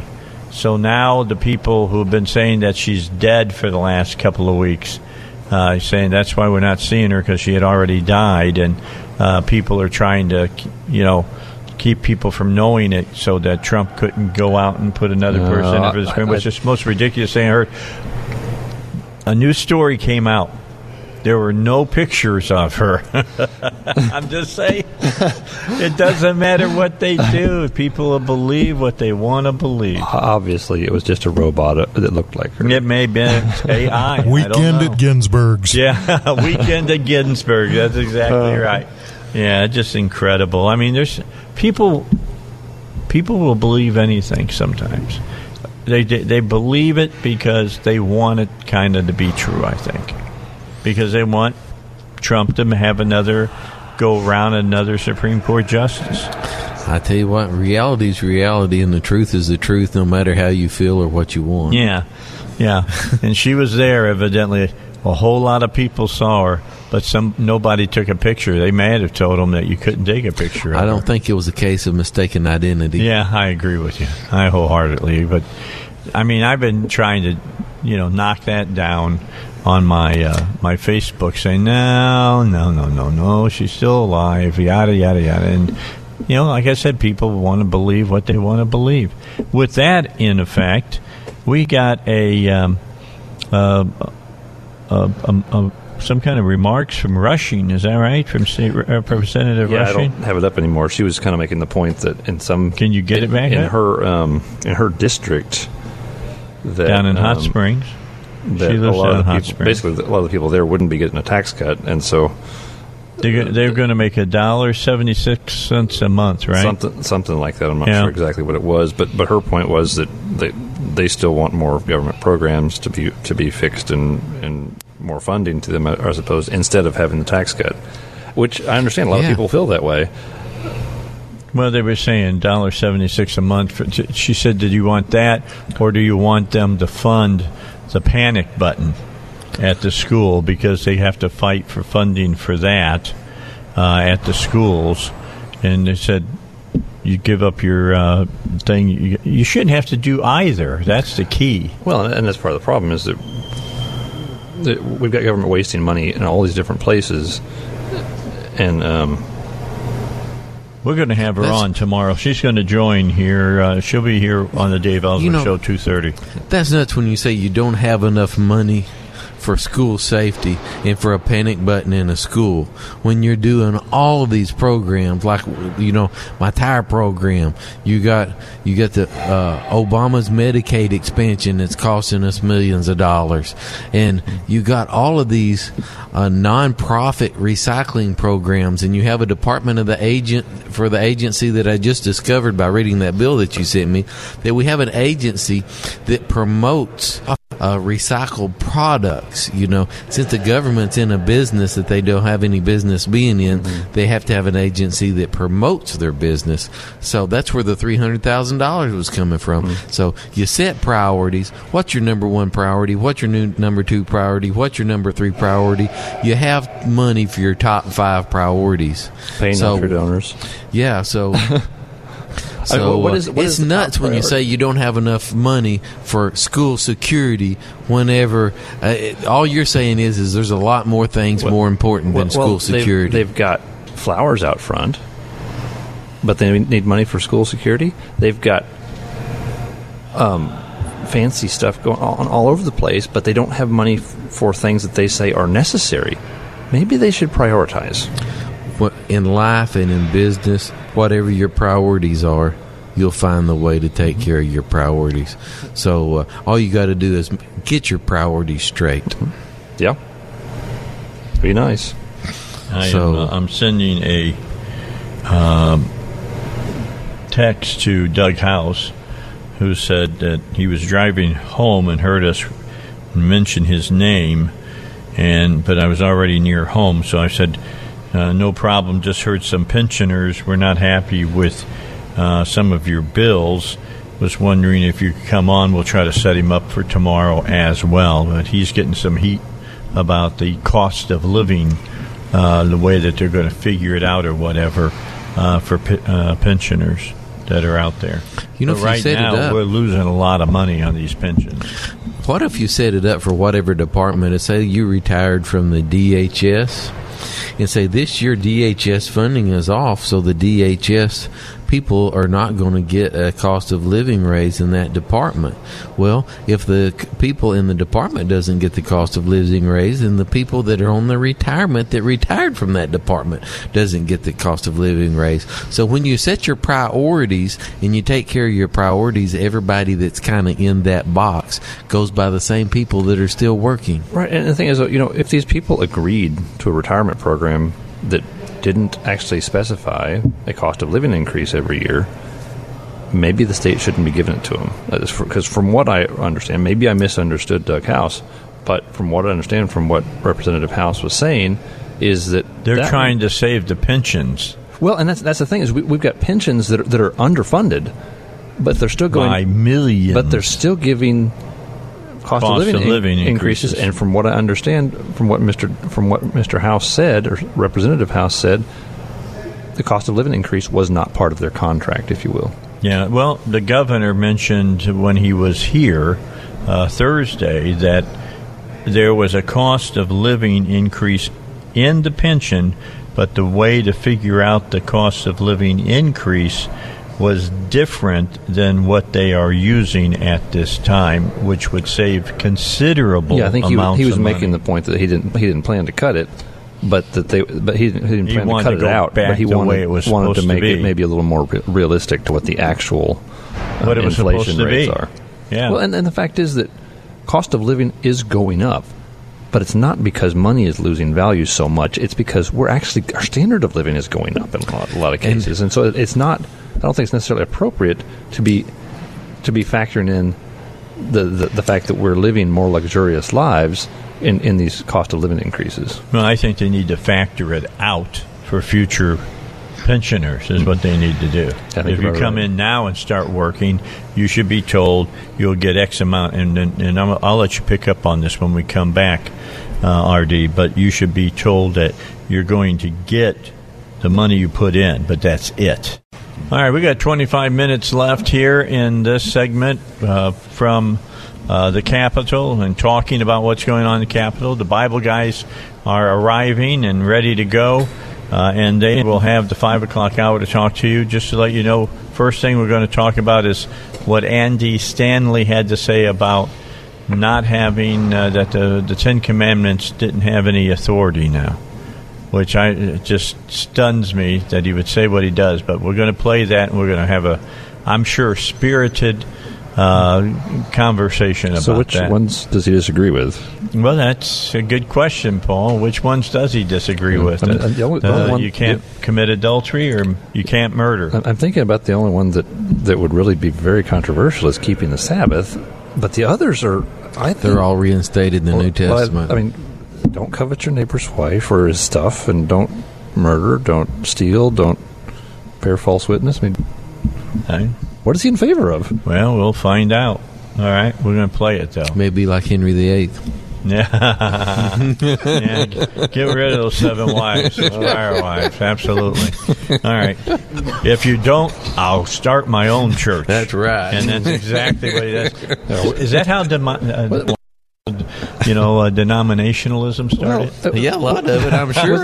Was that the guy that didn't believe in divorce, so he just murdered his wives? He cut a lot of their heads off. Okay. Yeah, I'm trying. Who's the famous Anne Boleyn? Was the one, the big one that he whacked her head off. Wow. Yeah. Yes. Every time you see it, she's not at fault for anything, and if you read the whole history of it, you don't cheat on the king. I'm just saying. There's an old thing. Not that one. Yeah, king, not the person you want to get on the bad side of. All right, so Doug House looks like he's going to join me tomorrow to talk about the whole thing about pensions. Let me read to you guys what he had to say here. I got to go back here and find it real quick. I said, heard that some pensioners weren't happy with COLA being removed or cut. And he said, that's right. My bill returns authority to the pension trustees to award up to lower of 3% or consumer price index. Just trying to make sure the pension systems can survive. We are spending borrowed money from current employers, giving them an IOU, and planning to let the grandchildren pay off the debt. That sounds familiar. Yeah, and so it's setting these things up sort of like a Ponzi scheme almost. They're underfunded. That's what we mentioned to him. And so you steal from the people who are in the system already just because somebody lied to you when they promised you your pension, but they didn't take out enough of your money to start with. Maybe it's unfortunate that they stole from you or lied to you about it, but that doesn't justify taking from the new people. Yeah, I'll tell you what this all tells me. There's a whole lot of state senators and representatives listening to this show when they leave the Capitol. But anyway, I appreciate that. I really do. Yeah. Because I've never had any of them saying to me, you misrepresented this, or you said something that I didn't say. We have never had that said to us because we give we report the truth. And the fact is, they can come on and talk about it. Yep. Dave, you even let Democrats come on and tell their side of the story, don't you? Yeah, but they have a hard time with it because they can't tell the truth. I'm just saying. Well, hey, some of them, you've had some of them on that are pretty good politicians. Yes, They're pretty smooth. We've had Greg Glading on. He's good. I'm just telling you, he's good. He's been on. Bond has been on a few times, but not since he became an elected official. It was when he was trying to get the Jacksonville High School. I tell you what, Clark Tucker, Clark Tucker's good. Yeah, and what he was, the things that he ran, the bills that he ran, ethics were pretty good stuff. Yeah, those ones we had him come on. And that's the reason we had him come on. That's right. But when you're not in power, you want to pass that ethics bill. I hate to tell everybody, he's not here anymore. No, he's not a legislator anymore. Yeah, he ran and lost. What did he run for? Attorney General? Here? No. He ran for governor. Did he run for governor? No, not governor. No, he ran for a District 2 congressman. Congress? Okay. He ran against French Hill. Yeah, I had to think about it for just a second because they all lost. It's a bunch of losers. Well, I tell you what, he's not to be taken lightly. No, he's smooth and he's a nice looking guy. In a kind of way that not a sexual way. I'm just saying. He's a pleasant fellow for the most part. Yeah, he is. I appreciate him. I mean, if I see him, but it took him a long time for him getting his campaign off to get people to think about what it was he stood for. Because when he first started his campaign, it was, I have a wife and I have children and I've lived in Arkansas all my life. That makes me perfect person to be your congressman. Well, you have to be pretty creative when you read the Democratic platform that you have to take an oath. Then when you read that and then you've got to go to the people in Arkansas to try to sell that, I think, you have to be pretty slick. Here's what I will say, and I've told everybody this, I could never, there's some Republicans that I've had to hold my nose to vote for. But there is no way I could vote for a Democrat because of their platform. No way. If you can vote for the Democrat knowing what they believe about life, knowing just a matter of 4 years ago or 6 years ago, they were voting God out of their platform. You can go back and just look at stuff. These are not the things that most Americans stand for. Especially Arkansans. Yeah, well, especially Arkansans. Especially people in Arkansas. That's exactly right. I couldn't pull a D if I wanted to. I couldn't either. And I tell you what, if anybody in Arkansas is running against a Democrat, I think the best thing you could do is get, hundreds of thousands of their copies platforms. Of their platform. Is this what you believe in? Just pass out. Here's the Republican platform. Here's the Democratic platform. Read them both and vote your conscience. Just listen to me. If you say, well, but I'm voting for ones here in Arkansas, they believe in the national platform. They stand behind that as well. So just know that makes up the party. Yeah, they'll talk conservative, but when it comes time to vote, they'll back that platform up or they'll be booted out quick. Do they have to sign now saying that they adhere to their platform? I know a lot of the offices do. I don't know if all of them do or not. Okay. I don't know if they were doing that or not. Okay, so were you going to say something? Okay. I wanted to let everybody know some things that you need to know about Trump's State of the Union address tonight. President Trump's State of the Union. Oh, by the way, Stacey Abrams will give the Democrat response. Stacey Abrams. President Donald Trump's State of the Union address tonight will review the apparent accomplishments of his past 2 years in office, including an appeal to Congress to act on issues of immigration, trade, infrastructure, and prescription drug pricing. Trump's address will have a theme of choosing greatness. We heard that from Leslie. And will also feature a prolonged review of the administration's foreign policy achievements and vision spanning North Korea, Venezuela, the Islamic Republic of Iran, the fight against the Islamic State, the U.S. presence in Syria, and the future of the U.S. role in Afghanistan. U.S. President Trump delivers his first State of the Union address to a joint session of Congress inside the House chamber on Capitol Hill. He did that back in 2018 on January 30th. He's scheduled to take the dais in the House of Representatives tonight at 9:10 Eastern. That's 8:10 Central. And again, we're carrying that live for you starting at 8 o'clock. One official briefed on the speech that Trump is also likely to deride recent Democratic state legislature efforts to pass late-term abortion legislation, and appeared particularly animated about the topic at a White House meeting Monday afternoon. If you haven't heard, then listen to his State of the Union, because what's happened in Virginia and now what had happened already in New York is, well, it's murder. When you say that a baby can be born and then allowed to die, we're talking murder here. Ben Shapiro, our good buddy, all right? Here's what he said. Only in America, if you find three cells on Mars, can you find life, but a fully developed baby is not. Yeah.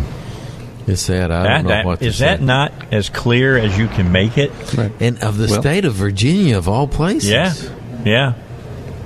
No, we've got some pretty serious depravity going on here. I mean, we've got people that,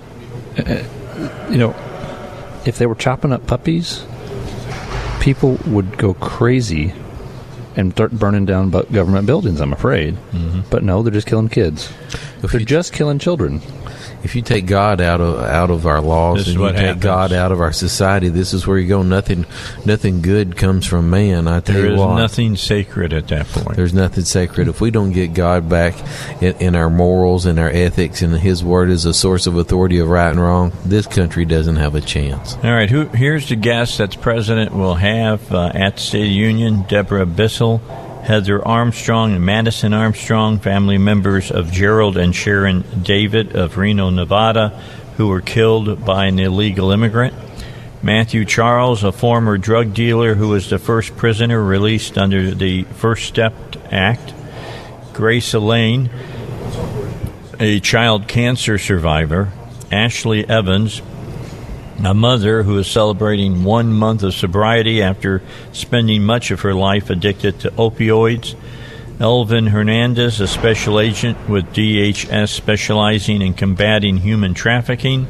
Roy James, plant manager of the Vicksburg Forest Products lumber facility, which closed down until it received assistance through the Tax Cuts and Jobs Act. Timothy Matson, a SWAT officer who suffered multiple gunshot wounds while responding to the October mass shooting at the Tree of Life Synagogue. Judah Samet, a member of the Tree of Life Synagogue and a Holocaust survivor. Joshua Trump, a sixth-grade student who is bullied for his last name. Tom Wimberly, the father of Navy seaman Craig Wimberly, a seaman killed on the USS Cole. And Alice Johnson received clemency from President Trump after serving nearly 22 years in prison for a nonviolent drug offense. And they will all be up in the balcony there of the chamber. With all that said, let's get our final break in, and we'll come back and wrap up our look at the state legislature today and get ready for the Bible Guys coming up right after the 5 o'clock news. All right, so let me give you the lowdown on what a tax cut can do if done correctly.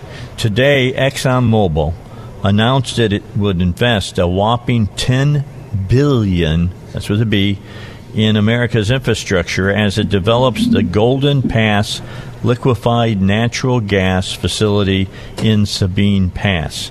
According to ExxonMobil, construction will begin in the first quarter of this year, and the facility is expected to get its startup in 2024. Why does it take 5 years? Because of all of the frickin' federal fees and regulations that they have out there. Darren Woods, chairman and chief executive officer of Exxon, stated, quote, Golden Pass will provide an increased, reliable, long-term supply of liquefied natural gas to global gas markets, stimulate local growth, and create thousands of jobs. The extensive experience of ExxonMobil and Qatar Petroleum provides the expertise, resources, and financial strength needed to construct and operate an integrated liquefaction and export facility in the United States. So the company says $10 billion liquefaction project will have capacity to produce around 16 million tons of LNG per year. It's expected to create 9,000 jobs over the 5-year construction period, more than 200 permanent jobs during operations. Preliminary estimates by an independent study indicate the project could generate up to $31 billion in U.S. economic gains and more than $4.6 billion in direct federal, state, and local tax revenues over the life of the project. Wow, that's some project. Yeah, and guess what? But it's not LNG.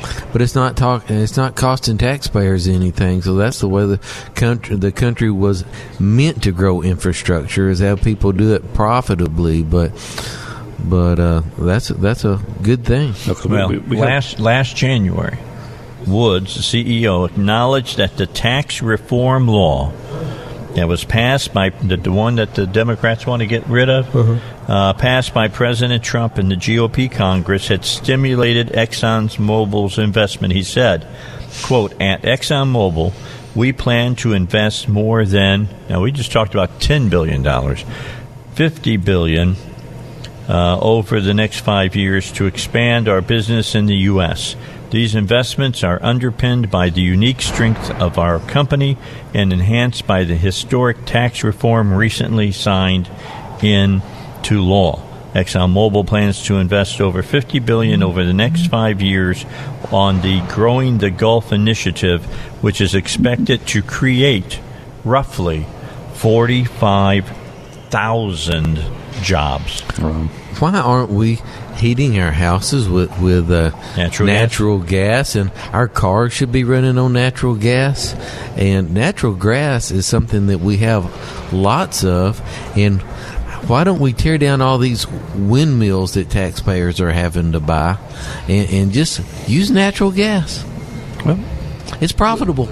And part of it may just be some of the infrastructure issues, but natural gas, if you don't carry a liquefied tank in your car, you have to have a very high pressure tank. Generally, personally, those 3,500 pound or PSI tanks or 4,000 PSI tanks, that's a little bit spooky to have something like that carrying on board. But I assume they're actually pretty safe.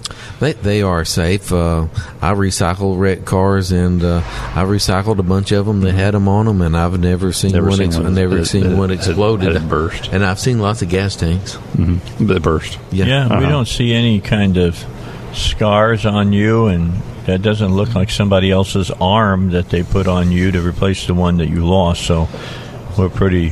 Yeah, we haven't burned anything down or blown anything up lately. But natural gas is very efficient in automobiles. It's efficient in homes.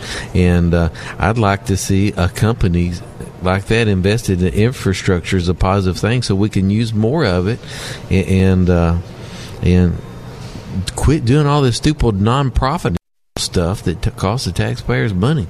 Well, we appreciate you guys being here today. We are out of time. Doug House looks like he will come by and join us tomorrow. He says ever since he talked about cutting the COLA or letting people get in there that could do that, he says, my phone hasn't stopped ringing. Imagine that. That's what he said. Thanks a lot, RD, for coming by. Appreciate you being here. Paul, same with you. Probably see you tomorrow. To all of our representatives and senators came back by and spent some time with us, we thank them as well. We'll be back with you again tomorrow, 2 o'clock, right here at the State House. But coming up after the 5 o'clock news, the Bible guys will be here on the Dave Elswick Show. About as many answers as there are cards, right? So what does this even mean? You're going to send a bunch of idle, ex-pagans who, participated in temple prostitution, who have a very different sense of morality and what you can and can't do with slaves. I mean, the morality of the pagan world, you should know this. In the pagan religions, the gods could care less how you treated other people. The gods, there was no religious morality. Zero. Zippo. The gods just wanted sacrifices. Now, there was civil law in terms of what you could and couldn't do. But in terms of religious law, there was no moral religious law in paganism. It was a completely separate thing. So to send a bunch of Gentiles and abstain from sexual immorality, what does that even mean? This is so important. This was a general call to avoid immoral behavior, but not immoral behavior as defined by the Old Testament or the law and the prophets. Why? Because they didn't have one. They weren't Jewish. But as defined by the Apostle Paul, who had been teaching in Antioch for 2 or more years. And do you know what the Apostle Paul consistently tied sexual behavior to? Not the Old Covenant, not the 10 Commandments. The one commandment that Jesus gave us, that you are to treat others as God through Christ has treated you. So when Paul talked about relationships, he said stuff like this. In your relationships to one another, in your relationships with one another, have the same attitude as Christ Jesus. Any questions? Kind of covers it, doesn't it? Means I got to put people before me, yeah. In your relationships with one another, just remember, your body is a temple of the Holy Spirit. And so is hers, and so is his. Any questions? No, I think that about covers it. The Apostle Paul was explicit and specific about teaching on sexual immorality, but he did not tie it to the Old Testament. So consequently, this letter makes perfect sense because it's going to show up in the church in Antioch where the Apostle Paul's been for 2 years. So basically they're saying, in order for there to be unity in the church, let's not offend the Jewish sensibilities when it comes to the dietary law. They'll move past this over time, perhaps. And you need to take Paul's teaching on moral purity seriously because that has the potential to divide you as well because you have different religious customs when it comes to moral purity. Paul tied sexual behavior to Jesus' new commands. The Old Covenant law of Moses was not the go-to source regarding sexual behavior in the church. More importantly, and perhaps more disturbingly, if that's a word, or offensively, the Old Testament, or the law and the prophets as they called it, was not going to be the go-to source for any behavior in the church. Now, to make this point, because this is so important, I originally in my notes, I was going to put a screen up here that said, in other words, that means thou shalt not obey the 10 Commandments.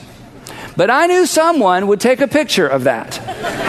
And it would define me for the rest of my life. So I'm not going to put it up there. But I want you to hear me say it. Here's what the Jerusalem Council was saying to the Gentiles. You are not accountable to the 10 Commandments. You're not accountable to the Jewish law. We're done with that. God has done something new. Besides, he would say to them and he would say to you, thou shalt not obey the 10 Commandments because those aren't your commandments. Yours are better. And yours are far less complicated. But they are far more demanding. Because you see, look up here. When you begin to view every single person you meet, red, yellow, black, or white, rich, poor, vulnerable, not vulnerable, when you begin to view every single person you are eyeball to eyeball with as made in the image of God and a potential dwelling place for the Spirit of God, you will treat them well. You will not need chapter and verse. You will do for them what God, through Christ, has done for you. Any questions? This was a new and better day. This was an extraordinary day in the history of the church. Church leaders, the church leaders who were closest to the action, who understood better than we ever will. Church leaders unhitched the church from the worldview, the value system, and the regulations of the Jewish scripture. Not just how a person became a Christian. They unhitched the church from the entire thing, the whole worldview, that God loves Jews better more than he likes other people, that you're to build walls and hunker down and wait for God to protect you. Jesus said, no, you're supposed to go to other nations and share this message. Everything's different. Everything's new. The whole worldview, the imperatives, everything's new. And finally, 20 years after the resurrection, Peter and James and John and Barnabas, they detached the church from Judaism. Not because there was something wrong with Judaism, but because Judaism, the law of Moses, was a means to an extraordinary. All right. Besides, we've got what we need to hear because he's made the main points. The first time I heard this, I just heard so much false teaching there. It was beyond belief. And what was really beyond belief is that when I was in seminary, Charles Stanley came to the seminary and preached several times, and he has got to be totally freaking out about what his son is misleading people. At least I hope so. Oh, I'm sure he is. I haven't seen him out front, saying, wow, can you believe all the great things my son has? I haven't seen any of that. So I knew how you guys would respond to this as well. Here's the thing. If the Ten Commandments mean nothing, why did what Christ preached sound a whole lot like the Ten Commandments? That's my whole thing. Go ahead. I'm going to let Mr. Hess cool down just a second. And so, Billy, I'm going to let you start off. This is actually probably a little calmer because this is the 5th or 6th time I've heard that particular clip in the last week, preparing both to preach on it this past weekend and for today. Heresy is the only word that comes to mind here. And he does something a little bit before this quote started, where he talks about the fact that there are not just 10 commandments, there are 613. And the reason, quote unquote, that they unhitched from the 10 commandments was because the 10 commandments aren't really the 10 commandments, they're really the index, or the table of contents, rather, for the entire law. And then he goes, and Jesus, by the way, only gave you 2 commandments. Well, in reality, those 2 commandments are the table of contents for the 10 commandments, which are the table of contents. The 10 commandments are really summed up in the 2 commandments that Jesus gives, That's right? Correct. And by the way, both of those commandments that he gives in that moment, love the Lord your God with all your heart, mind, and soul, and your neighbor as yourself, those are not, hear me, those are not new concepts. That's right. Those are both Torah concepts. They both come directly out of Torah. Jesus is not making up something new on the spot in that moment. He is quoting, just like he did when the devil came against him, he is quoting Scripture in that moment. And by the way, if you don't want to put a slide up because you'll be known for it, but you then put it on the internet, you are still going to end up being known for it. That's all. This is one of the many reasons why we have a school. And I did. We just finished the first semester. I just finished the second semester of church history, and in the first semester we stayed within the first 60 years of the church. We didn't even get out of past 90 AD. But the very first lecture that I did in semester 2 was on a guy named Marcion. Marcion existed around 150 AD. He was son of a wealthy shipbuilder, and he became a believer. And he wanted to unhitch Christianity from the Old Testament. And he was one of the guys that took what was known as the Gnostic view of dualistic gods. Okay, can I stop right there and say that was one of the major moves of moving Christianity, separating Christianity from Judaism. That's right. Okay, that's the big thing everybody's got to understand.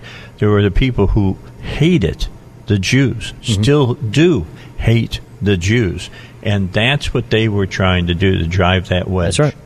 And he came to the church in Rome, gave a large sum of money, and began to teach. And what he created, and he actually, what we can thank him for is he actually led us to have the New Testament that we have today.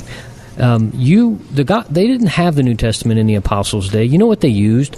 The law and the prophets and the Psalms. That's what they used to tell the world about Jesus. They used the quote-unquote old thing. And what Marcion was doing is he cut up his version of the version of Luke to get rid of all of the Jewish references or Jewish hints. He said that the God of the Old Testament was a different and mean God, right, and that Jesus was the new and different God of the New Testament.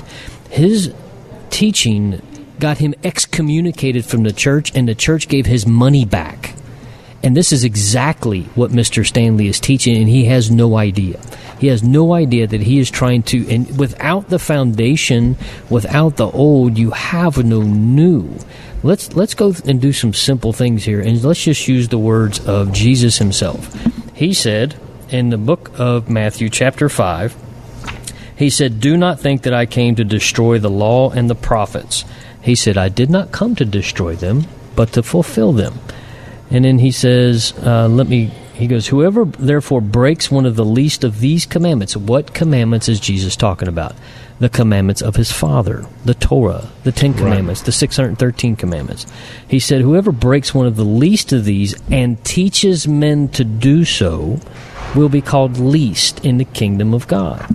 There are endless references I could give you out of the New Testament where it says that if you say that you love God but you do not keep the commandments, you are a liar. When you separate yourself completely from the Old Testament, and because you don't understand it, or you don't understand the difficult words because you only read them in English, or you go to a church that built its foundation on Marcion and they don't know it, or they built it further on Luther or some of these other guys that were around the 2nd, 3rd, and 4th centuries that had a strong separation and division, which most of it was because of an anti-Semitic, we replaced the Jews mentality. And this is what this leads to. And this is really, really bad. I wouldn't... It is heretical teaching, but most of it is done out of ignorance. It is not purposeful. It is not malicious. He just doesn't know any better. Right. That's really what it is. And I appreciate that there are many guys out there. There's Dr. Michael Brown, who's a brilliant man, speaks 11 languages.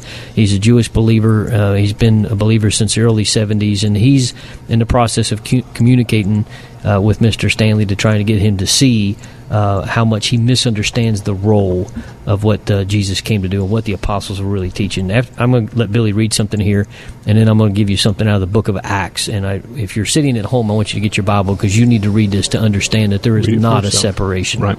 So one of the this man has a problem, and the problem is that he could not figure out how to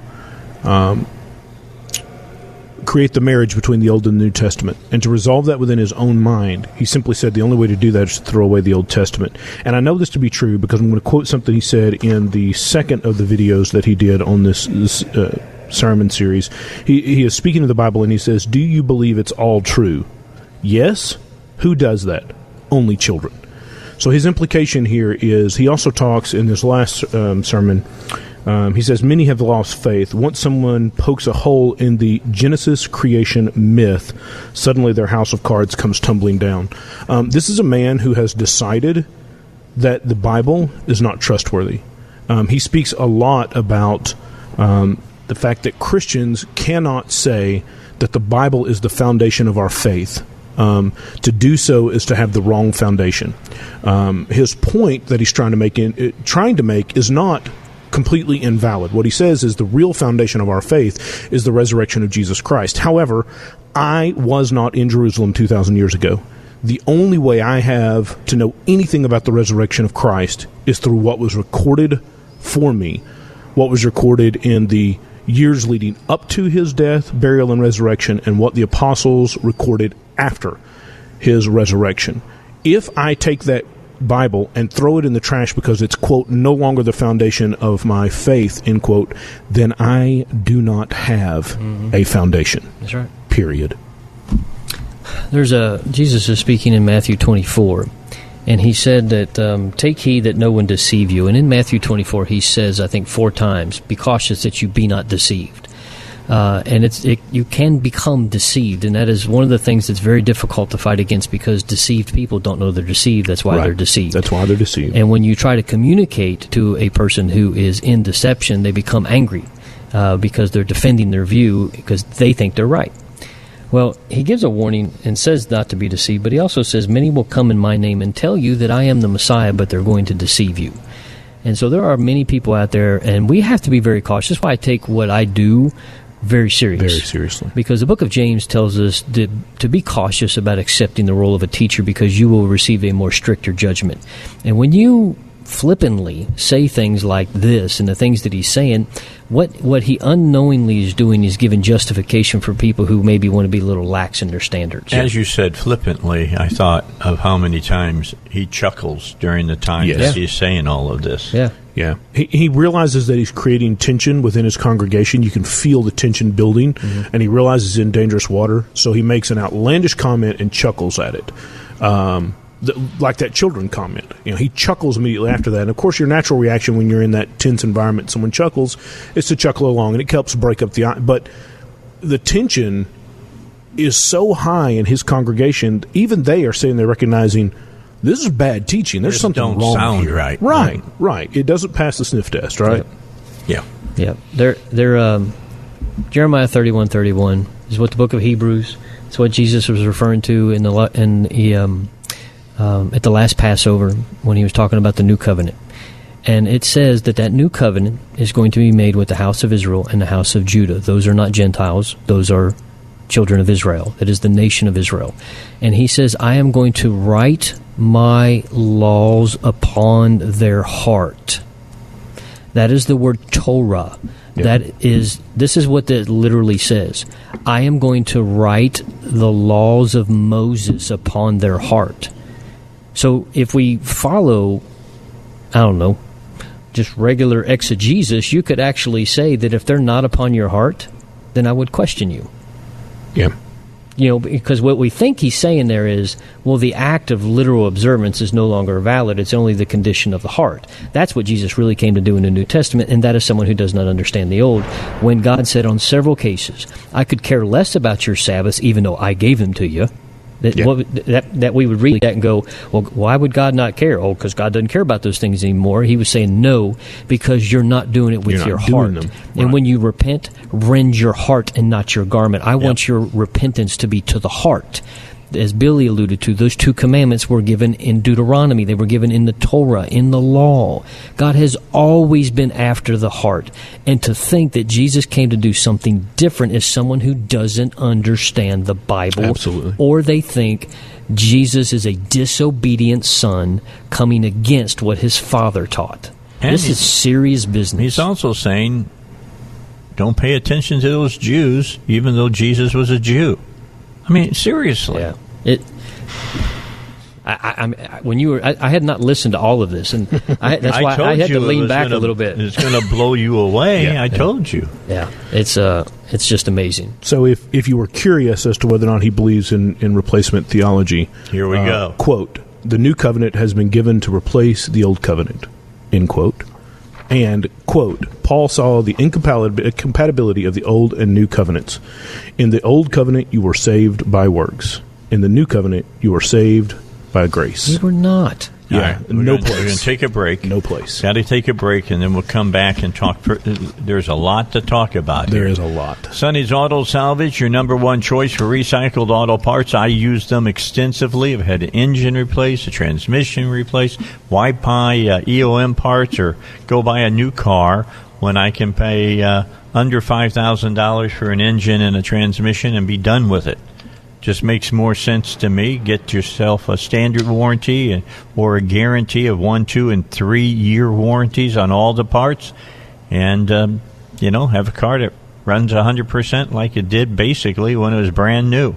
That's what I'm doing now. I'm saving money. I'm not making car payments anymore.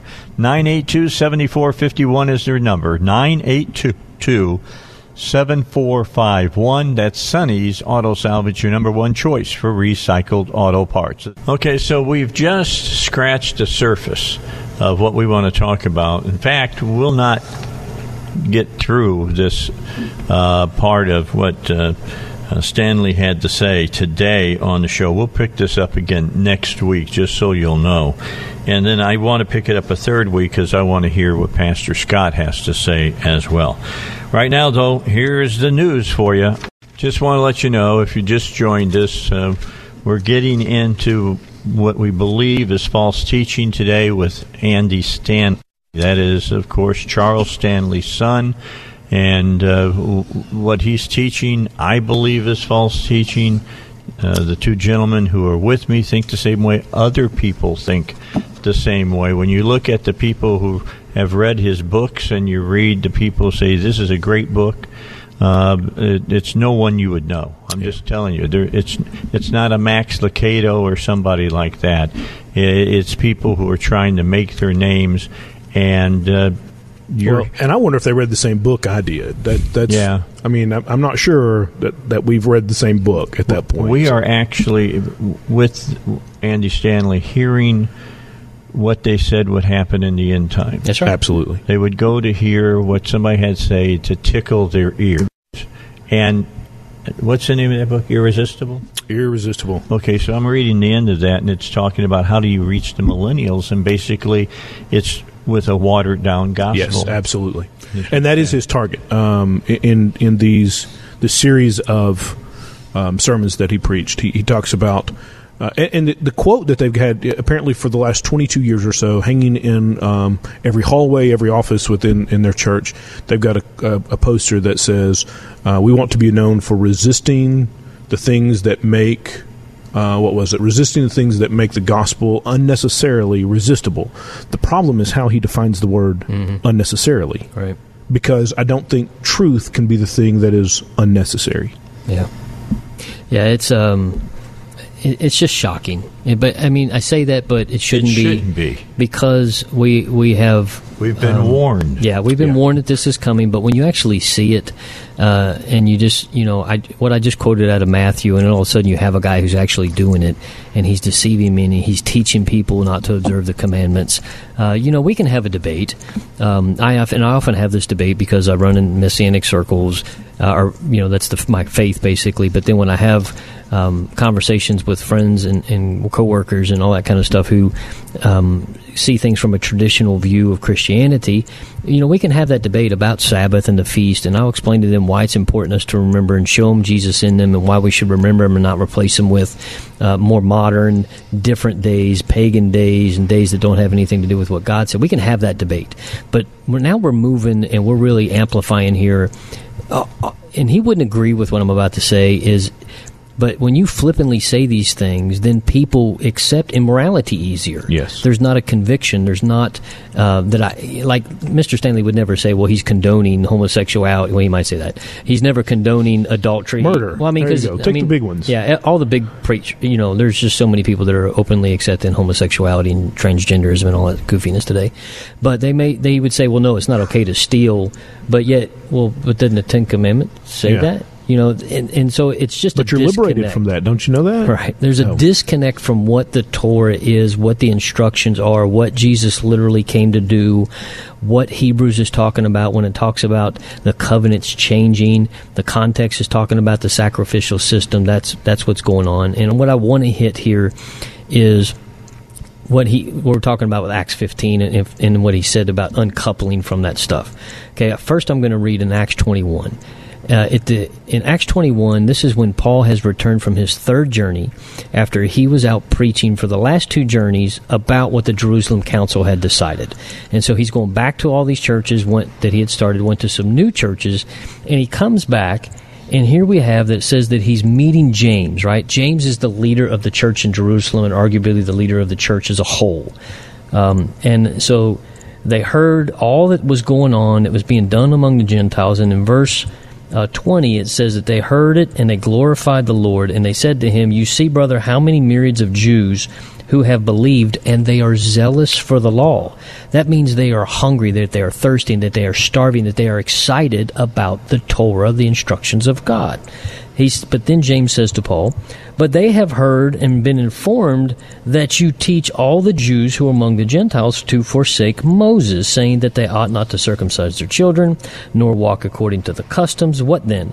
The assembly must meet, and they must hear that you have come. For therefore I will tell you that we have 4 men who have taken a vow." For those who don't know, that's from number 6. That is known as a Nazirite vow. And then he goes on to say, "Take these men and offer the sacrifices at the temple so that the people will know that what's being said about you is not true." Paul doesn't stop James here and say, "You know what, James? I need to enlighten you on the difference between law and grace. I need to tell you that we no longer under the law, that we don't have to follow those commands." He didn't say that. He said, "Okay, And he took those 4 men up to the temple, paid the sacrifices for those guys to complete their Nazirite vow, and did exactly what was asked so that the men would see that Paul himself is still keeping the law and teaching men to keep the law. And then James addresses, then Paul says, I will do so. He goes, but we have written for the Gentiles that they don't have to do all of those things, but that we give them the 4 necessary things, right? And the things polluted by idols, from sexual immorality, things strangled, and from blood. Okay, that was the 4 necessary things, and everybody always forgets. They never read the next verse, and it says, for Moses has had throughout many generations those who preach him in every city being read in the synagogues on every Sabbath. This was the idea, that the Gentiles who are coming along are going to hear the law of Moses read in the synagogue. Let's not burden them with all of the commandments right now. You know why? Because the men who were coming out of the idolaters' worship, you know how they worshipped in those temples? It was sexual immorality. Right. And they got to pay their tithe by sexual immorality. Right. By paganism, by drunkenness. And so you're not going to get these guys to come out of those temples and going, hey, the first step is we gotta get some scissors out, and this is how you're going to enter the community. You're not going to get anybody to join. So they said, hey, this is how we're going to start. They're going to hear it read in the synagogue, and if they feel compelled, then they'll do more. But they don't have to do it for salvation. Those other people who had gone through that conversion were the ones that stood up and said they have to do this to be saved.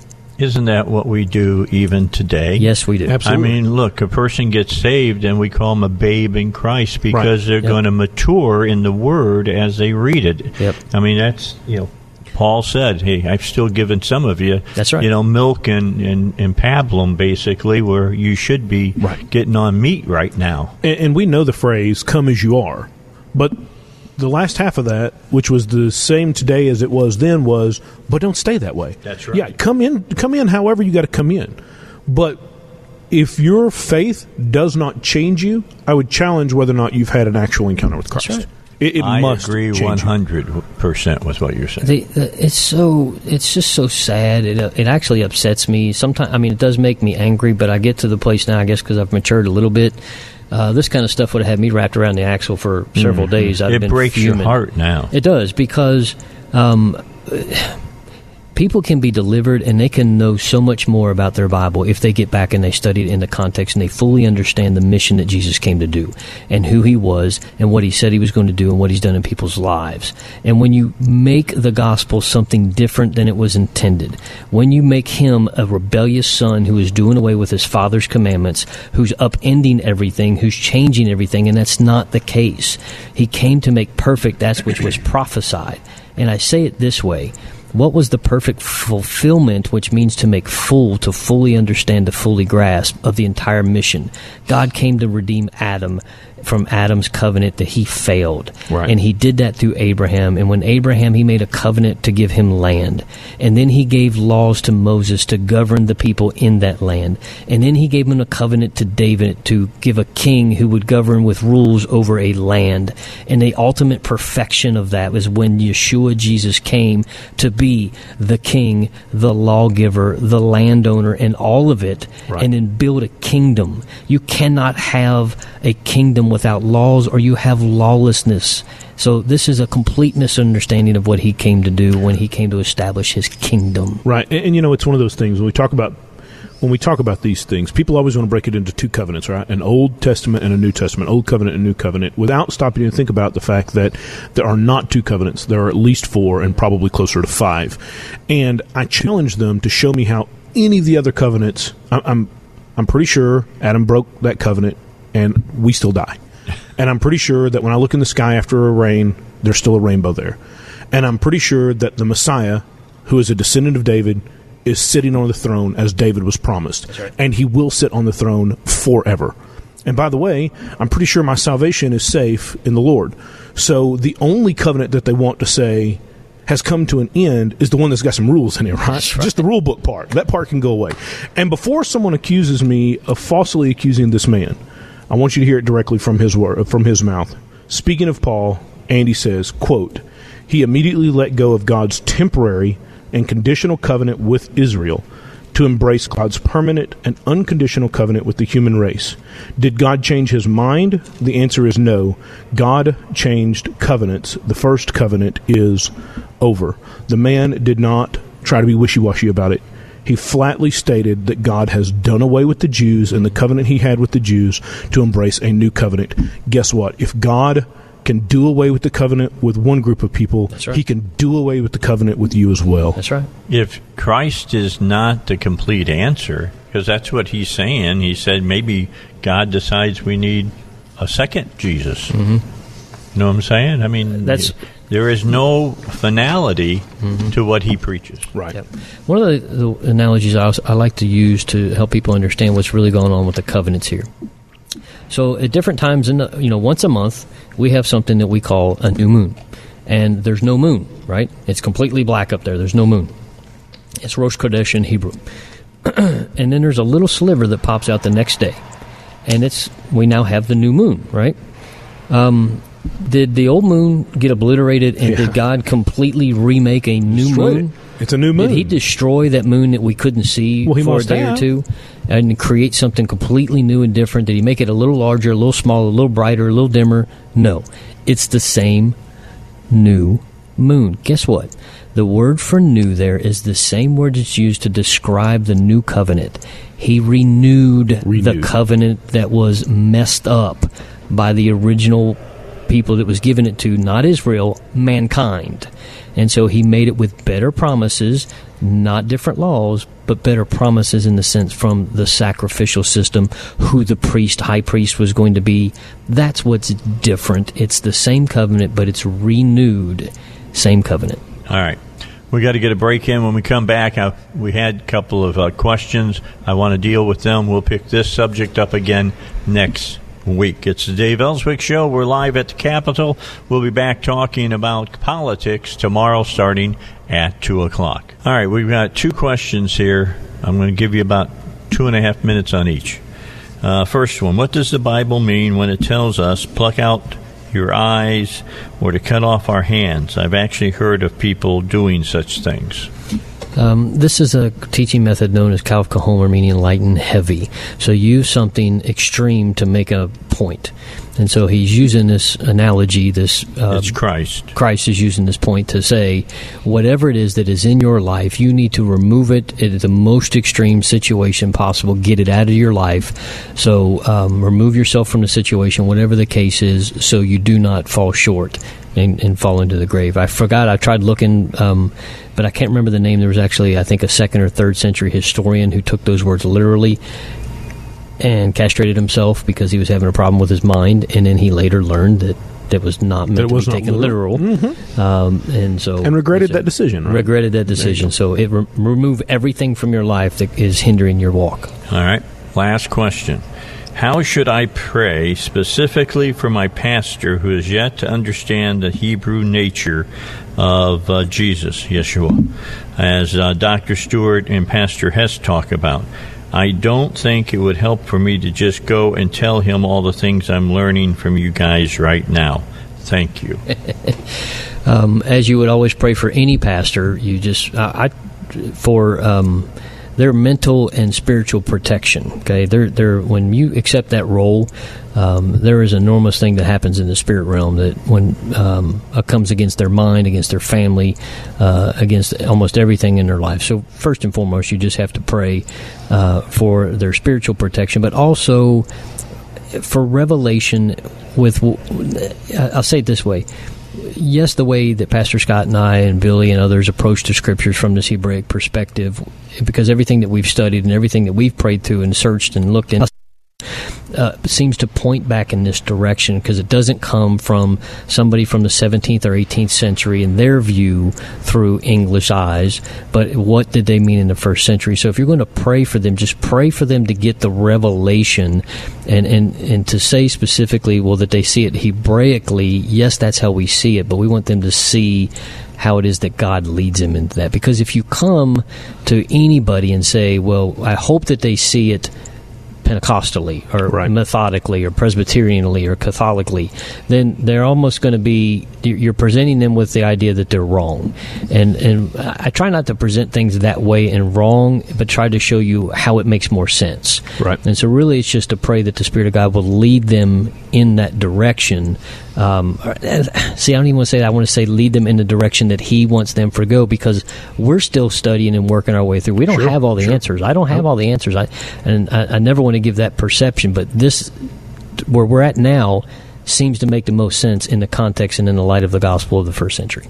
I pray what I find in the 119th Psalm, verses 18 and 19. It says, "Open my eyes that I may see the wondrous things in your law.